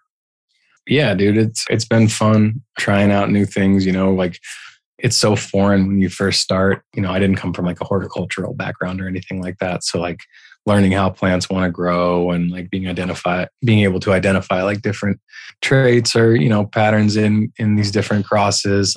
It's all been a refined process. You know what I mean? So like over time and where we've gotten to now, like when you mentioned, new nutrient lines, it's like we've kind of have this like baseline established in our head of like what a room should be. And like now I can kind of play with variables and be like, okay, well, it looks like we're kind of hitting the same thing, or this was a little different this time, or, whatever the case is. So with all of like the hype, obviously, like, most of the, call it media that I take in is around in the cannabis world. And, there's a lot of people that are really crushing and doing some amazing things on Instagram. And, like when a lot of people have success with something, you're naturally just kind of like, hey, I kind of want to try that, whether that's the power of marketing or whatever it is. I respect a grower. And then when they do something, and the proof is kind of in the pudding, like when you see the picture and the plant finished healthy and it looks like fire, like maybe I didn't get a chance to like smoke it or try it or taste it, smell it, all that stuff, but it's like at least worth looking at. Like, damn, that looks like fire. So for us, we grew with Canna for the entire time that we were hand feeding. And then the start of our, irrigation and automation on that side, we had like this really like amazing finished product with this like really great terpene content. And like, I love the way that the flower grew, but there's like a real challenge when you use recipes that have organics or, not a fully synthetic recipe in irrigation lines, and stuff clogs up and emitters, stop dripping, and, there's film on the inside of things. And we had a number of issues to where it was like, okay, all these other people are having this great success with some of the new lines like Athena. That's the one that we've tried now, both the pro and the blended. Like, shout out to Ryan for plugging us and pushing us to make the change. But when you have that baseline and then you're able to try these other products and avert the issue of the films and the clogs and all that kind of shit, and having to be out there basically to make sure your plants are getting watered and that nothing is clogged, it starts to like, I guess, well, maybe I'll try that. So once we ran Athena a couple times and we saw that, I mean, I hate to put it bluntly, but like for a fraction of the price, you can get still a really impressive flower and plenty of terpenes on there. Like, we did have, maybe like a shift in some of the, like the papaya melons that we've grown so many times. We actually got more hash on a pretty significant number, 1.5 to 2. It's not like all of a sudden it was a fucking winner, but that's 33% on the upside. But the hash was a much drier finish. And even though like you can still smell it and all that, like it's really in the quality and the consistency of that hash that it speaks volumes. So that was on the pro line. We're trying the blended line right now. Like, up next, I think we're going to try drip hydro. And, I said we probably wouldn't do it, but we might even try Canna, go back and use, some of the drip clean products and, really try to be diligent with cleaning schedules on the lines. But like, it added such a headache using that line with, like with the Agrotech, it mixes up a batch and it feeds until that batch is empty. Well, the system knows that the batch is empty by this like liquid sensor that's in the base of this thing. It's like a liquid light sensor, I think. And when the water level drops below that, it knows that it's dry. Well, with this Canna recipe, and we were using Elite 91 and Mammoth and like all these products that are fantastic. And if I go back to hand watering in a tent ever, I'll definitely use them. But for the irrigation system and that light sensor specifically, the film that was building up on that light sensor was causing the system to think that the tank still had water in it. So I would come out after a feeding and like the pump had been running dry for like an hour and a half or 2 hours. So if you're going to commit to irrigation, it's hard not to go fully synthetic. And like, when I think back to our problems that we had in our current culture buckets, it was because of my like lack of knowledge about that. And I'm sure if we had a fully synthetic recipe, but I was insistent on using my special ingredients, that, we could have avoided some issues that we ended up having with roots and cleaning the buckets out and having to change water out of tanks unexpectedly and all that kind of stuff. So, irrigation is a beast in itself. It's not just really straightforward. And when you're using organic and natural products, you do have residues and all that kind of shit you got to worry about. So once we made the jump from hand watering and, our numbers went way up in flowering, and our time commitment and physical commitment to that watering had diminished so much, it was like, we're not going to go back, at least right now. Like I said, if I ever grow in a tent, I'm certainly using Canna again, but it's hard to do on a large scale and not encounter those kind of problems and those issues. We were changing emitters halfway through flower, and the whole time as it's salting up, that pressure is changing and plants aren't getting the same amount of water. So like with Athena, like that shit just runs clean. It's crazy. No buildup whatsoever on this thing. It's like a 3-part, and it's super cheap, and the weed is still pretty fucking good, and the hash is still pretty good. So, we're still R&Ding, but it's cool to be able to jump from these different components and see variation and be able to recognize, that change, and, really try to dial your program in just to, maximize like all of the areas that are right for you. Like, time commitment and the production levels and the timing and what the end product as far as concentrate is going to look like, the strain selection and all that. It just goes into like a really specific personal kind of formula. And the latest tweak that we've been playing with is, like I said, the nutrient lines. You mentioned a shift in terpenes from using one line to another, I guess maybe the organic line to the more or completely synthetic line.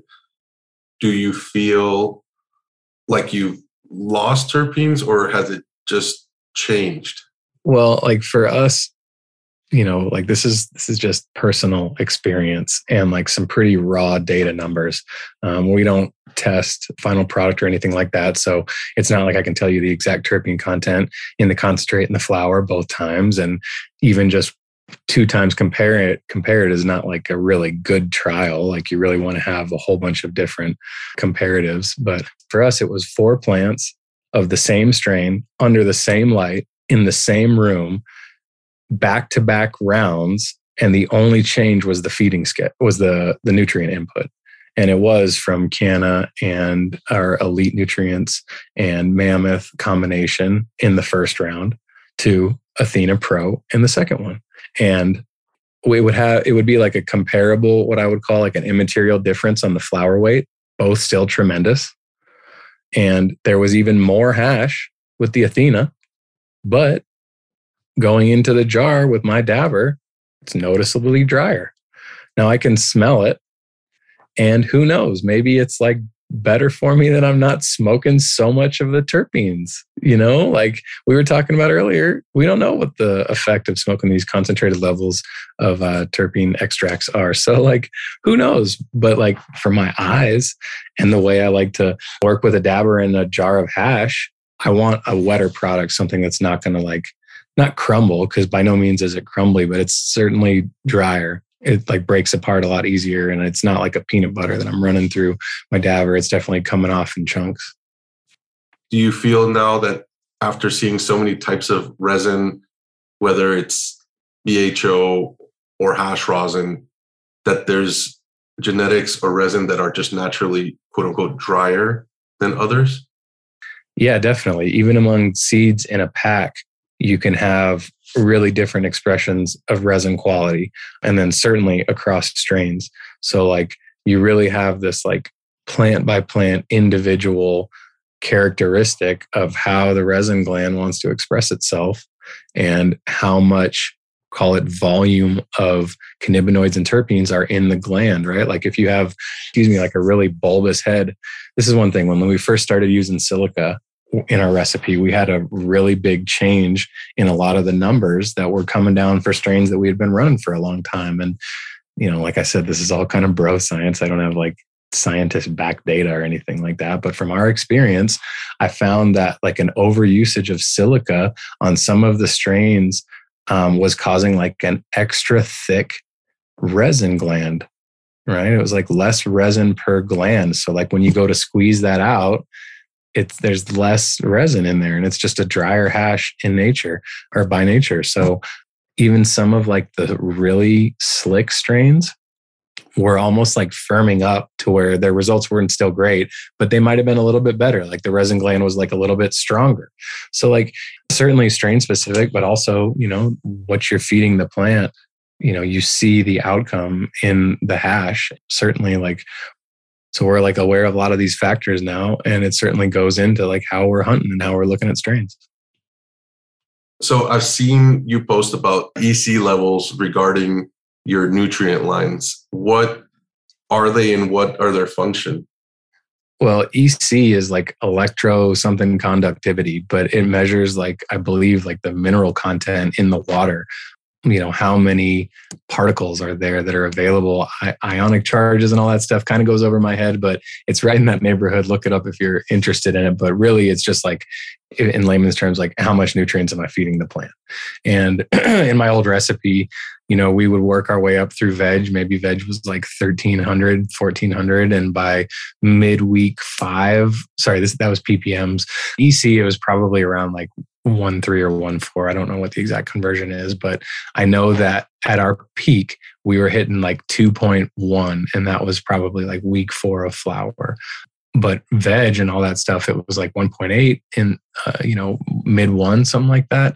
We were doing ppms back then. Now everything is EC, and that's like the standard everybody wants to go to. It's, from like the greenhouses and ag and like all of that stuff. So either way, the point is with Athena, when you think about big ag in general and like the algae blooms that are occurring in the Gulf of Mexico and on the Florida coast, like that's because of the amount of fertilizers that we as a society and a nation are consuming, using, putting in the groundwater, and it's running out to the ocean. So like concentrating these minerals in this forms and pouring it away is like, call it an environmental concern. For us, I've definitely noticed, and like, this is just my own experience. I'm just one person. Like I keep throwing in the caveat, this is not science-backed data, but man, there is definitely a way larger salt buildup at the base of our pots that we're feeding our mothers. Mothers we keep in 1 gallons for a long time. And in our previous mix-up, we never had the level of salts that are building up around the base of these pots. So I commend, the people that are pushing technology that's like recirculating runoff and like recapturing these things and like zero waste facilities. Like, man, that is amazing. But for us, at least these small things that I'm noticing, it goes all into the full consideration of like what our program is going to look like and how we want to do it for all the reasons that I mentioned before. But yeah, specifically with Athena, it's definitely something we've noticed as far as the higher EC translating to like there's more salt all over the place as far as the bottom of the container and the inside of the containers when we pull the plants out. Yeah. So after we've seen this, higher level of EC and all the salt buildup that I mentioned, like we definitely run a longer flush. It's certainly like 3 weeks now, and I'm monitoring runoff and like making sure it's at acceptable levels. And, the nice thing is we're in 5-gallon plastic pots where previously it was like 7-gallon fabrics, and those 7-gallon fabrics took forever to fully flush out. But with a lesser volume of medium and then more frequent applications of water, we're able to achieve the runoff levels that we're okay with before we bring the plants down. For someone who's not familiar with a flush, can you just give us a small breakdown of what that purpose is? Yeah.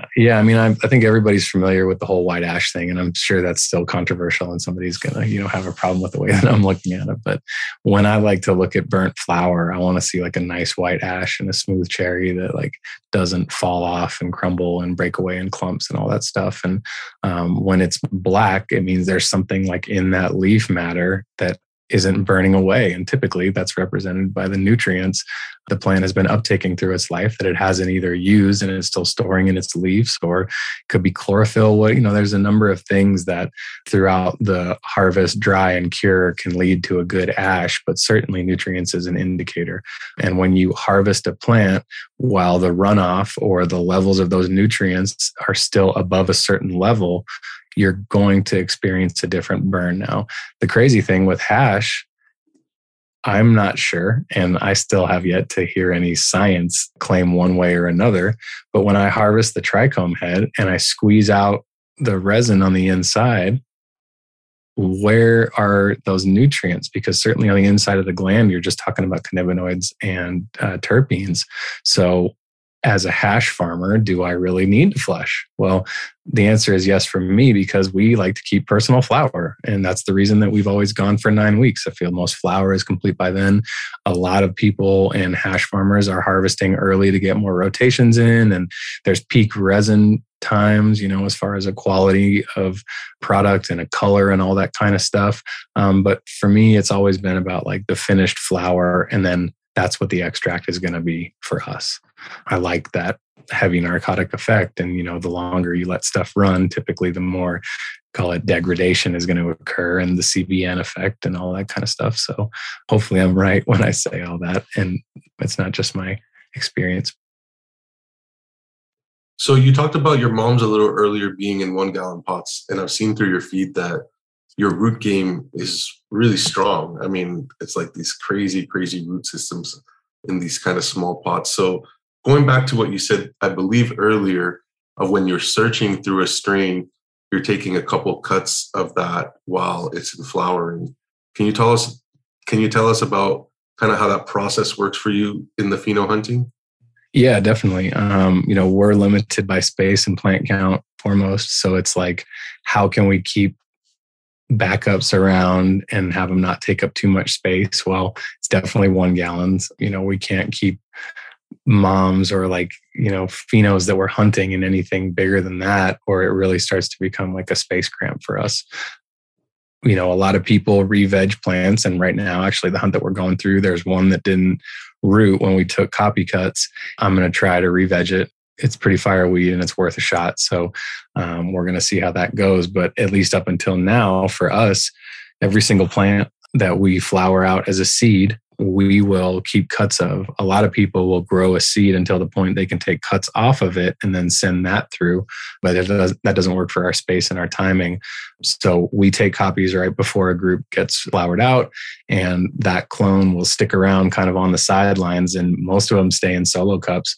Some of them make it to 1 gallons, but for the entire time that the clone was taken from, flowers, and we get the hash back. We want to know what the finished numbers were all around from flower weight, the hash return, and then what the quality of hash looks like, and color and texture and flavor and how loud it is and all that kind of shit. So until we have those results from that seed that gets harvested and processed, the copy sits on the sideline, and it takes, daily feeding, sometimes a couple times a day when the plants start getting a little bigger. But really, that is the key to the root zone. And we're not experts. There's a lot of people that do it well. We've definitely hit some plants out of the park and timed it right, but it's hard to do when you're not on automation, when you're doing a lot of different strains super consistently. When you're working with like groups of cuts and stuff like that, it's a lot easier, but seeds, some can be a little bit more finicky. They want to grow different. So when you're trying to feed a whole room at the same time, the dry backs are going to be like the critical component. So if a plant is not all the way dry and the root is still a little bit wet, it doesn't need to be watered. Whereas if it goes over dry and you miss that window, you start to have the fibers at the end of the roots die off, and that part of the root zone wants to deaden out. Now, even with like pretty shitty roots, if you up pot a plant and do the dry downs appropriately, you'll have a shot at bringing back that white, healthy system. But, I keep saying it, like dry downs, that is really the most critical. Like certainly there are products that are going to increase your likelihood of success. We just planted our garden veggies, and holy shit, the starts that we got from the local greenhouse had like great white root systems. And it really is just about not oversaturating or over drying the root zone once it gets going. That is like the key to success with, and it's really like plant health starts in the roots. Like the best plants are going to be the ones that have those thick webs of thick white roots.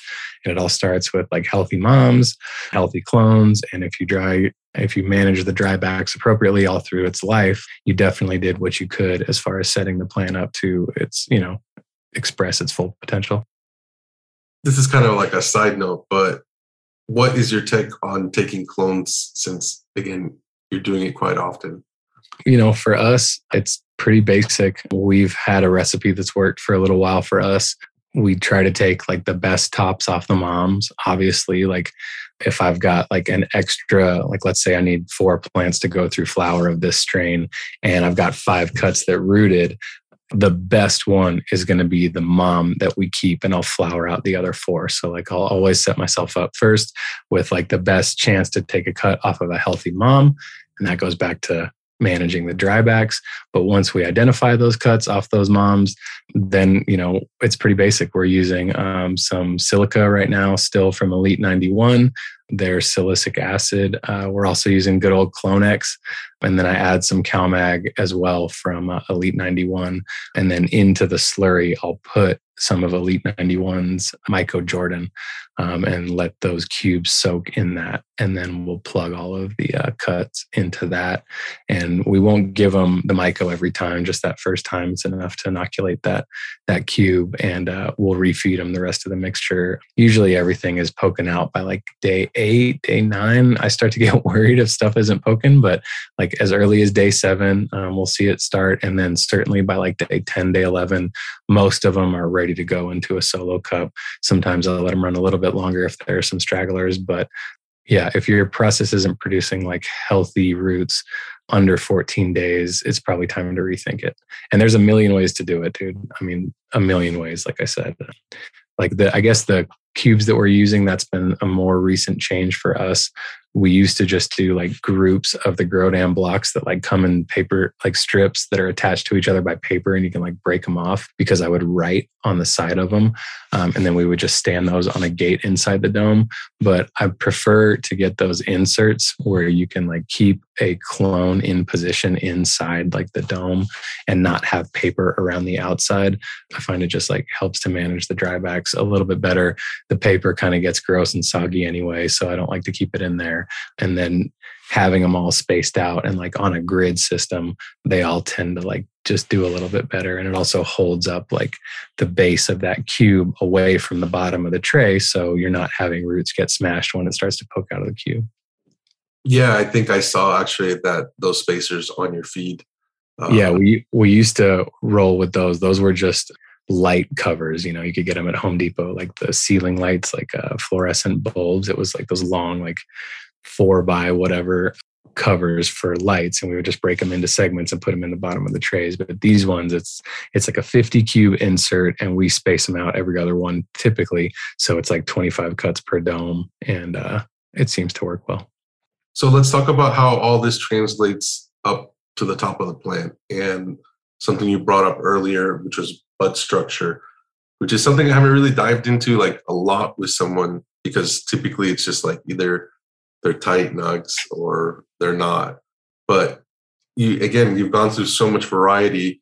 What would you say are some almost like cornerstone type bud structures, if you could call them that? I don't know. I mean, once Wedding Cake dropped, I realized how easy it was to maintain those kind of plants. There's like zero trim to do.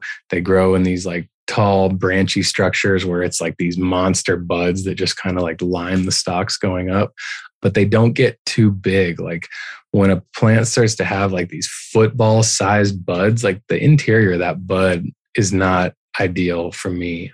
It looks like cabbage, like to me, when you break it up. It's like this like extra bright green, almost like white color, just because of like how dense and big it is. There's not a lot of light penetration. And the reality is, like, you've seen finished pot and unfinished pot, and the denser that canopy is, the denser, or I guess the bigger the buds are, with the density playing a factor, like, and the less light that's making it into the inside, like that's going to really deter me from wanting to grow it.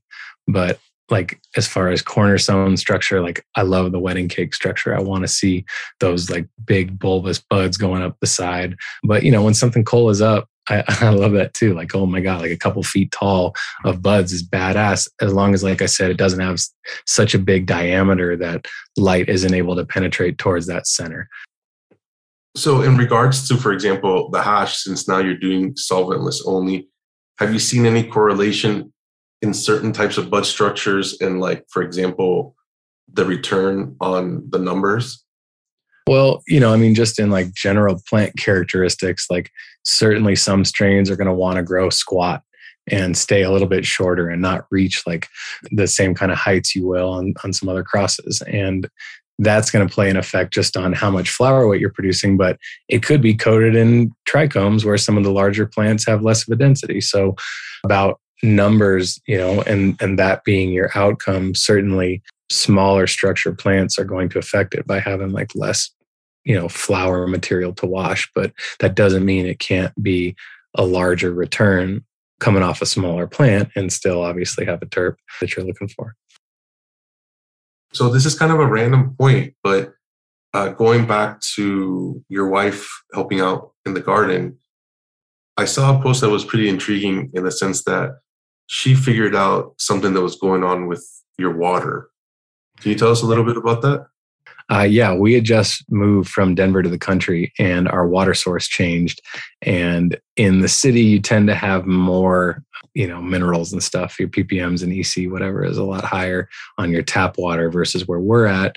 The water is much more filtered. And what I didn't realize is that by sending that super filtered water again through an RO filter, we were scraping out some of the micronutrients that cannabis needs as far as to inhibit or I guess help its uptake of certain minerals. It needs other things. So the plant's showing a calcium deficiency and you want to correct it, you give more calcium, CalMag, your product of choice, whatever it is, and you don't realize that there's a lack of boron for uptake of the nutrient. So the plant has plenty of calcium inside its diet, but because you have filtered out the water and removed the micronutrient, it's unable to eat it. So it's kind of like drowning in this like extra rich solution of the calcium when it can't even eat it or uptake it. So our first run out here, I totally nuked a room and I thought I was going to lose our first round because of what we were doing to try to correct a deficiency that was being expressed, not because that mineral was deficient in the solution. So it was with her help, that she figured it out. That's when we started adding Elite 91. We were using Roots and their calcium and magnesium. I think it has some of the boron in it. Either way, the changes that we made definitely translated into the plant. We weren't seeing the same deficiencies, and credit to her because she was the one who figured it out. Let's talk about some of the genetics you've run, and you've mentioned some of kind of your standouts, at least based, on your Instagram. Ice cream cake, I think there's maybe a couple varieties of that you guys found. And then obviously the grape cream cake we talked about. Another one that we haven't talked about at all is, I don't know if you run the Fabuloso or at least like I don't know if you call it OZ Kush. You mentioned it earlier. Sorry, go ahead. Oh, Arcade. Yeah. So I just was wondering, can you tell us about some of those genetics and some of the standouts that you found out over time?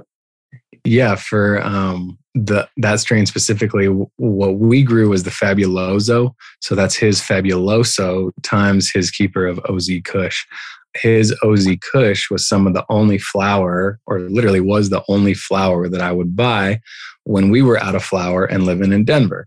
It was just like this strong Skittles terp, but it had like that nice OG kind of gassiness to it as well.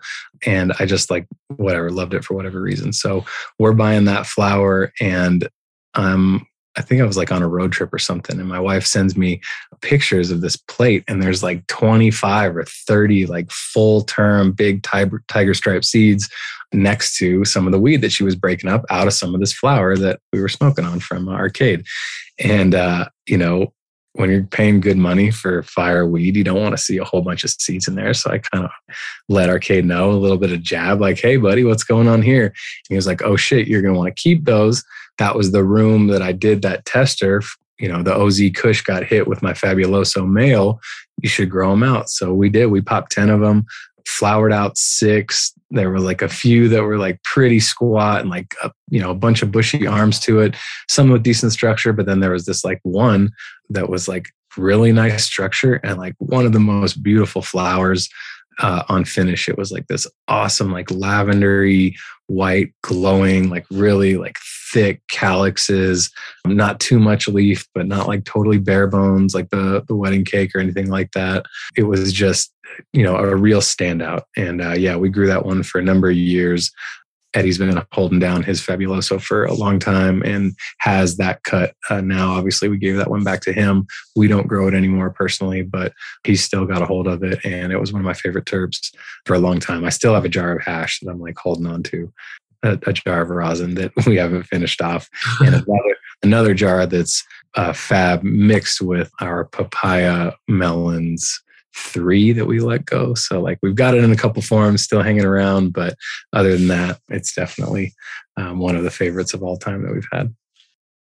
And then the ice cream cake? Yeah, the ice cream cake. I mean, wedding cake when we moved out here was just kind of blowing up. And obviously there were some people with that cut that were hitting 6% returns on rosin. So when it kind of was a fad and I heard about those returns, I wanted to grow a bunch of the crosses. Sea Junkie released the Gelato 33 times wedding cake before it was called ice cream cake. That was somebody who grew it out, named it that. And then that kind of took over. But the packs that we hunted or the one pack, I should say, was Gelato 33 times wedding cake. And we had the 2 was some of the best terps, and it was hella greasy. Our number 1 was some of the best structure I've ever seen on a plant. I definitely have pictures of that on my feed, but it's been a number of years. So it's a while back that we grew these, but yeah, like even the number, like I said, it was the 2, the 1, and then the number 5. It wasn't like the biggest plant, but the structure was amazing. The density of the trichomes was like so impressive on this like almost black background of a plant. And the terps were just like this nice, like creamy, cakey. Like it was the first time I'd smelled something in that arena. So yeah, we were like really on that, ice cream cake and all those crosses like for a long time as far as what we were hunting out. I definitely set some standards and some bars that, I was like, okay, well, it has to grow like this. And obviously the whole time I'm referring to ice cream cake or the grape cream cake, just because it's like, it's a big plant, so easy to work and a lot of weight, and good washers and great terps. I mean, it's like, what don't you like about it? So did the ones that you found, these ice cream cakes, did those go and were they part of the grape cream cake as well? Yeah, absolutely. We gave the ice cream cake 1 and 5 to Harry at Bloom, and he messed with those for a little while. And he took his Grape Pie Wedding Crasher male pollen from a hunt that he did out of Seed Junkies gear. He hit that to our ice cream cake. The number 1 was the first round of grape cream cake F1. He released Grape Cream Cake F1 again, and that was that same male of his, the Grape Pie Wedding Crasher, across to our Ice Cream Cake number 5. So definitely, if you've hunted through Grape Cream Cake at all, that our cuts went into creation of that, which is pretty cool. And then we gave back the Grape Cream Cake 1, and I know he did an F2 with that. And I know he hunted out a male of it, and I'm pretty sure that's what he used in most of the crosses. But I think a lot of the femme stuff, like the Grape Cream Cake times Straw Guava, that's probably our Grape Cream Cake number 1 times his Straw Guava keeper female, obviously. Cool. Yeah, that's, again, so cool how everybody's kind of all interconnected in a weird way. Since you brought it up about the ice cream cake, what are your thoughts on naming a genetic that you find in a pack of seeds? Typically like a flavor is released with a name already. So like for me, changing the name of a cut or not representing it as like what it is kind of a no-no. Like I always loved the combination of strain names, like just the progression of, how you take a portion of this name and a portion of that name and combine them. And that's what the cross is, and that's just kind of how it went. Now adding yours to be like, hey, this is the whatever cut.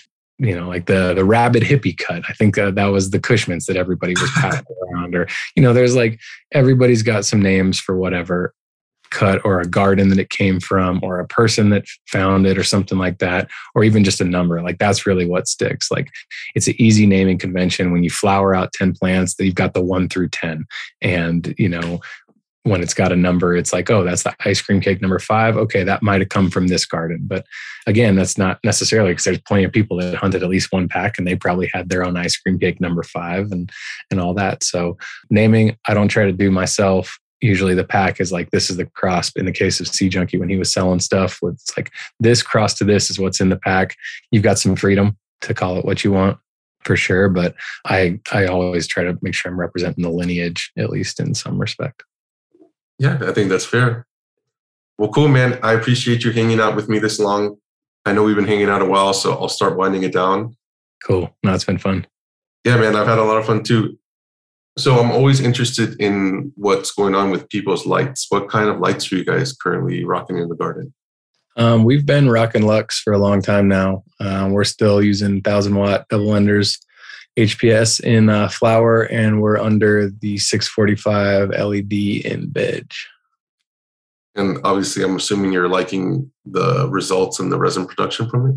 Yeah, before the LEDs in veg, we were on like 315 watts, the ceramic metal halides, and it was a noticeable difference when we made the change. We don't even run the 645s at full. I think they're at 50 capacity, so it's almost like watt for watt, they're the same.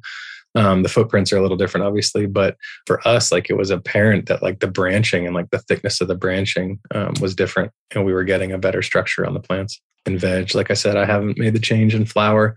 We're still rocking the HPSs, and those produce like a really nice resin. I'm not the best person to ask about resin quality under flowering LEDs.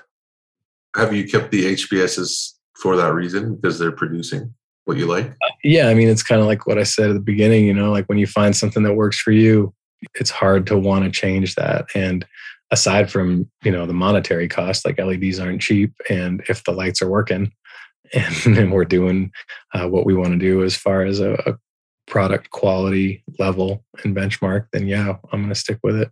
It doesn't mean that like we wouldn't throw up like 2 LEDs in the room with it or something. But I feel like with LEDs, you kind of got to make a commitment and do like a whole room just because of the different nature of like the heat exchange specifically. Obviously, like the radiant heat coming off of the double-endeds, the high intensity lights is going to be way higher, I should say, than what's coming off of the LEDs.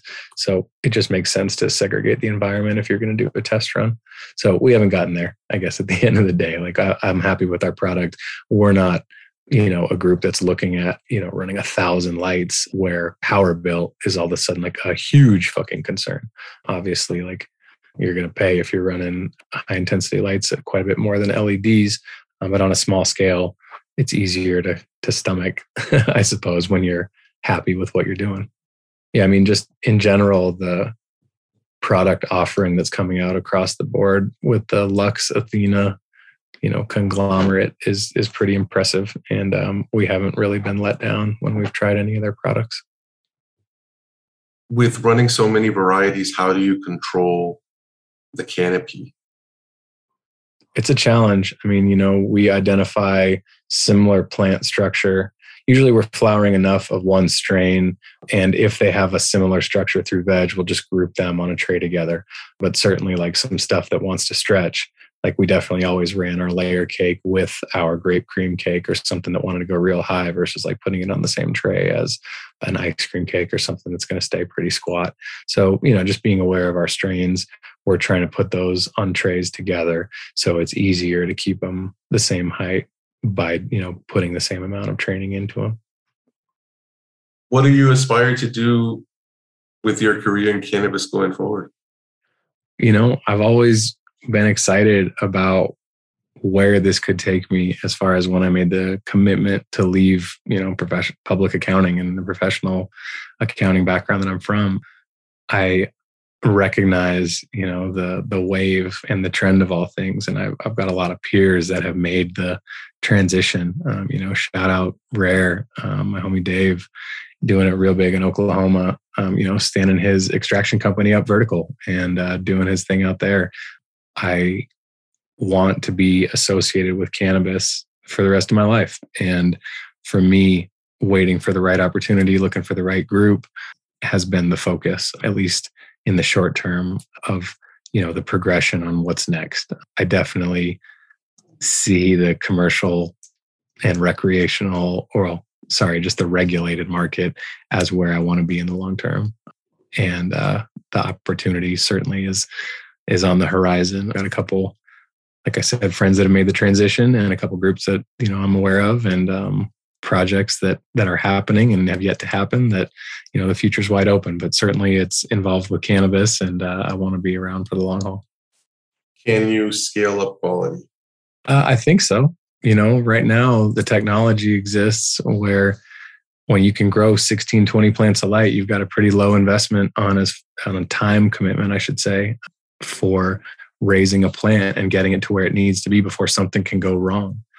Full automation and irrigation and like all this kind of stuff. With the right team, you can definitely do it. The King's Garden that's out in California, I think their slogan is where quality meets quantity. And I haven't, sampled any of their product. I haven't checked it out personally, but from what they're posting, their gardens look fire consistently and they've got a pretty large thing going on. I mean, there's different levels of players in the game, certainly. And I think that the larger you go, the harder it is to achieve, but it doesn't mean it's impossible. So like maybe in the long run, like smaller, call them craft grows, if you will, there will be a distinguishable product from, or I should say, I have confidence that there will be a distinguishable product from the mega grows that continue to emerge. Like I was just talking about this with my buddy, the sales in Florida in the legal markets over the 15 or whatever number of licenses there are fucking staggering. And when you think about the quantities and the volumes that these 15 players or whatever the number is have to come up with, like at some point there has to be a shift from somebody that can tend to a more manageable number of lights with a team. Like, I don't know. It's hard. I really don't know how to answer that, just because I want to vote for like the small garden and the craft guy in the long term. But it's scary when you think about like teams that just fucking consistently crush and kill, like Jungle Boys. Now, like I'm not a big consumer of their product. I've only sampled it maybe a couple times in the years, and I'm kind of a snob. I just want to smoke my own regardless of what's on the table.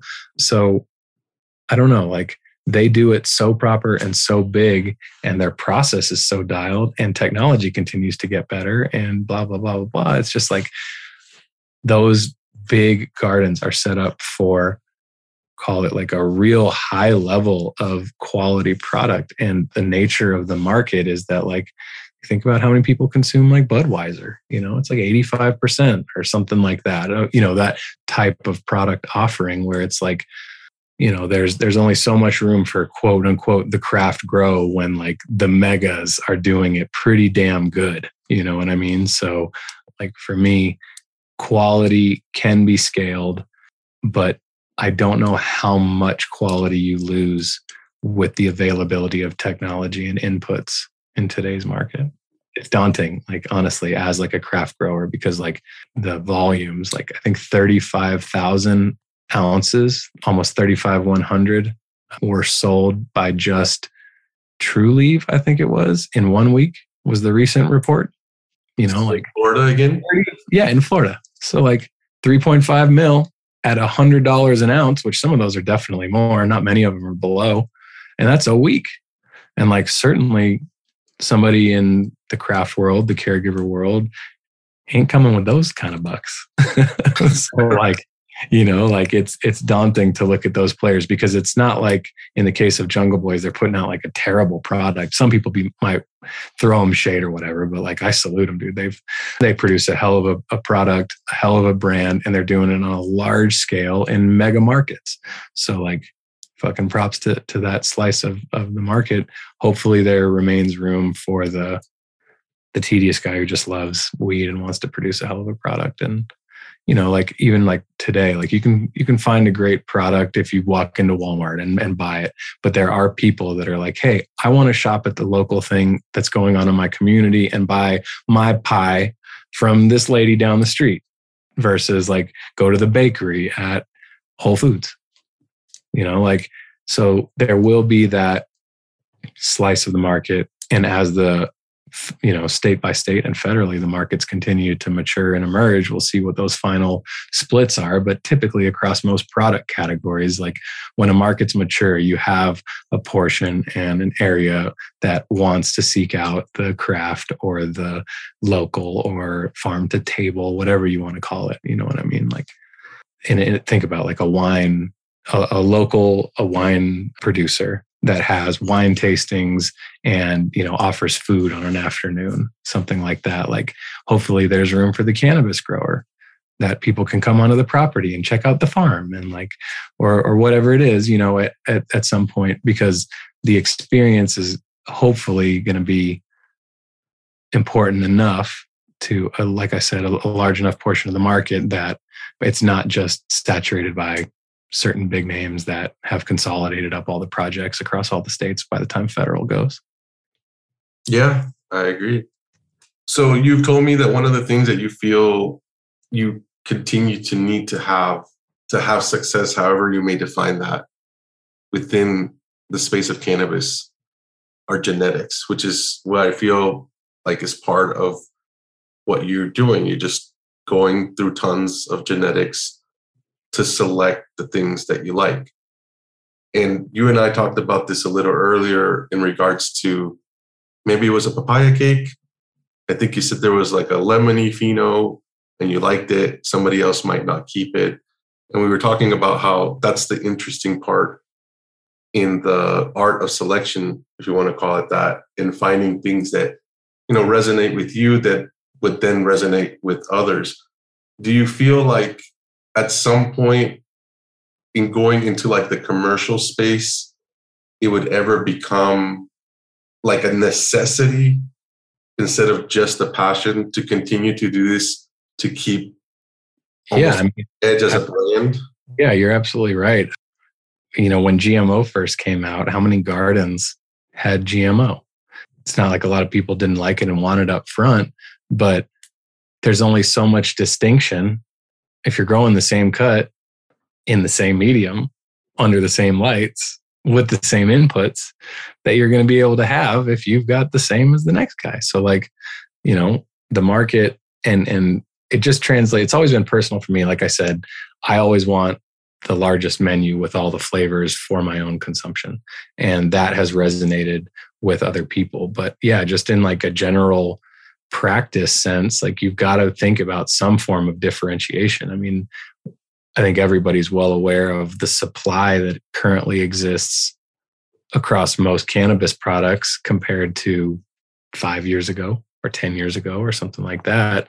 So when you talk about an increase in that, in the significant number, how are you going to stand out?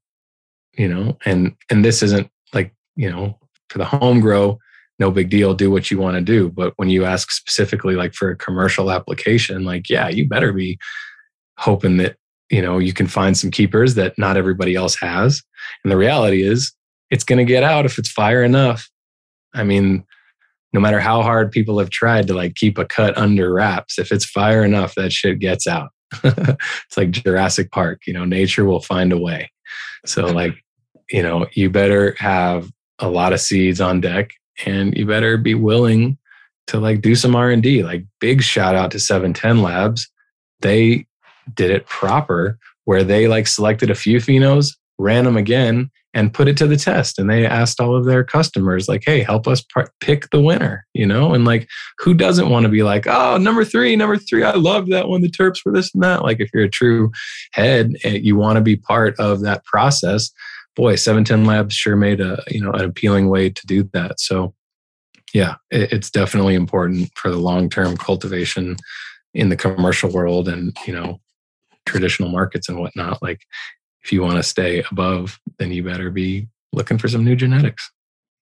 We talked again privately about you collecting some glass maybe a little earlier in your career. What are some of your favorite glass artists? WJC is the one that comes to mind immediately. He's always been a standout in his style, the sacred geometry patterns and whatnot. When Everdream was first opening up, we were lucky enough to be friends with some of the people that were going up there a little more regularly.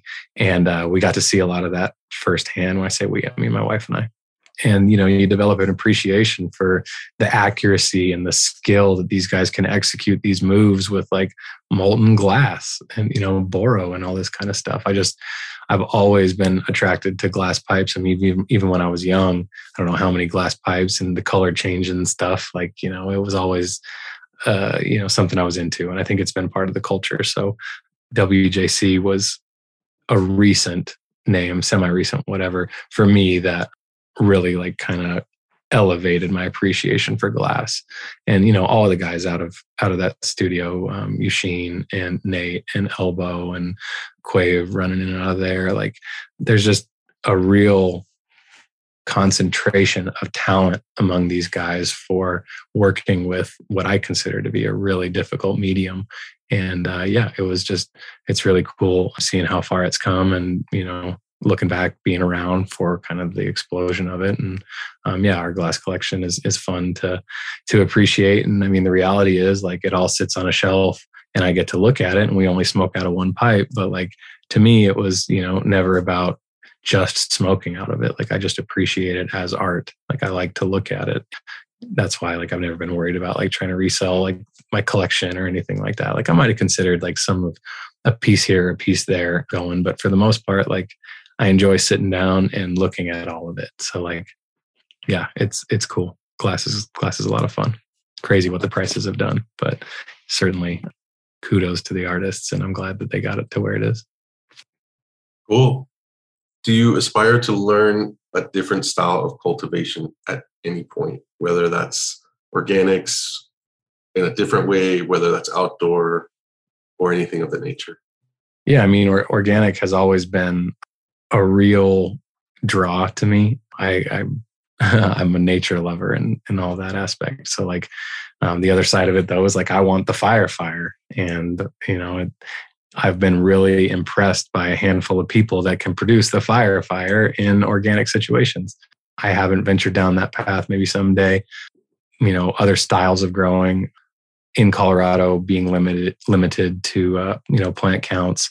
I haven't pushed the boundaries of plants per light and really monitoring dry backs and, 7 different feedings in a day. And, the whole crop steering wave. Like I really want to get my hands dirty and play with some of that at some point. But, I kind of foresee that as part of the next phase of the journey, whatever that's going to look like. Cool. A terp in your garden that you haven't found yet that you want? A terp in my garden that I haven't found that I want. I don't know. It's hard, man, because like, how do you describe what you haven't ever smelled? Like, I don't know what that looks like, but I will tell you that like with every new cross, like there's some variation of like, man, this is fucking funky or whatever it is. So for me, it's the hunt. And what I want is to keep hunting and keep popping seeds and experiencing those new variations. Best ski spot in Colorado without giving away yours, maybe? Best ski spot in Colorado? Wow. Ask Sam. Sam has had a season like I've never seen before with all the powder that guy has got. But I had a really good time recently at Highlands, which is a resort next to Aspen Mountain. And we hiked for some turns that were delicious. It was like a Wednesday and it was like 18 inches fresh. And I was with one homie, it was Taylor, the other side of Mile High Melts. And we hiked for some turns and got some delicious ones. Nice. Yeah, I saw the Instagram world. Yeah. Yeah. By the way, thanks for the recommendation without knowing it on the Cypress Hill documentary. I actually quite dude, what a documentary, man. Big respect to Be Real. I mean, just an OG in the game and what he was able to build out of, a shot at a rap career as like a full mega superstar personality with the group, but Dr. Green Thumb. And, if there's one person in like the celebrity world that like deserves to be part of cannabis, it certainly has to be Real and, Sendog and Muggs with their first push. They were the first ones that were really talking about weed and the injustice behind it and what they saw as a sacrament and a blessing. And super cool documentary. Yeah, it was. And it was also just cool, like you're saying, to almost as well through their story to see kind of the movement for the legalization. And yeah, totally. I mean, it took me way back. I listened to Cypress Hill before I got stoned. So when I got stoned, it was like immediately, this is the music that I'm supposed to listen to, But yeah, I got to meet them at a show way back when I was in high school and they were signing autographs. I was just a little nerdy white kid, kind of stuff. I saw it. What made me laugh is it was at the Starplex, which it was like here in Dallas. And I think I just got here when that place was still the Starplex. So that tripped me out. Yeah, that's way back, Starplex and Fair Park and all that. I was definitely a concert going kid. We had a lot of good times, but yeah, the Cypress show back in the day was a good one. Well, cool, man. Last question. If you could hear from someone on the podcast, who would it be? Oh man, caught me off guard on that. Dave at Rare Extracts has got a really good story. I respect him a lot. He's come a long way in this world and has a true passion for the plant and believes in the movement and all that. So, yeah. Well, I appreciate the suggestion. Again, I appreciate your time. I know we chopped it up for quite a while, but anything else you want to say before we sign off? No, that's it, man. I really appreciate your time as well. Thanks for having me. And I'm sure we'll be in chat soon. Hopefully we can get a smoke session in person. Yeah, that would be dope, man, for sure. Hopefully I can make it out that way. But yeah, for anybody who hung with us this long, we appreciate you. And we'll catch you next time. Yeah, thanks. Peace, brother. Thank you for listening to the Hashish Inn. If you'd like the podcast, we'd love for you to subscribe, rate, and give us a review. Until next time.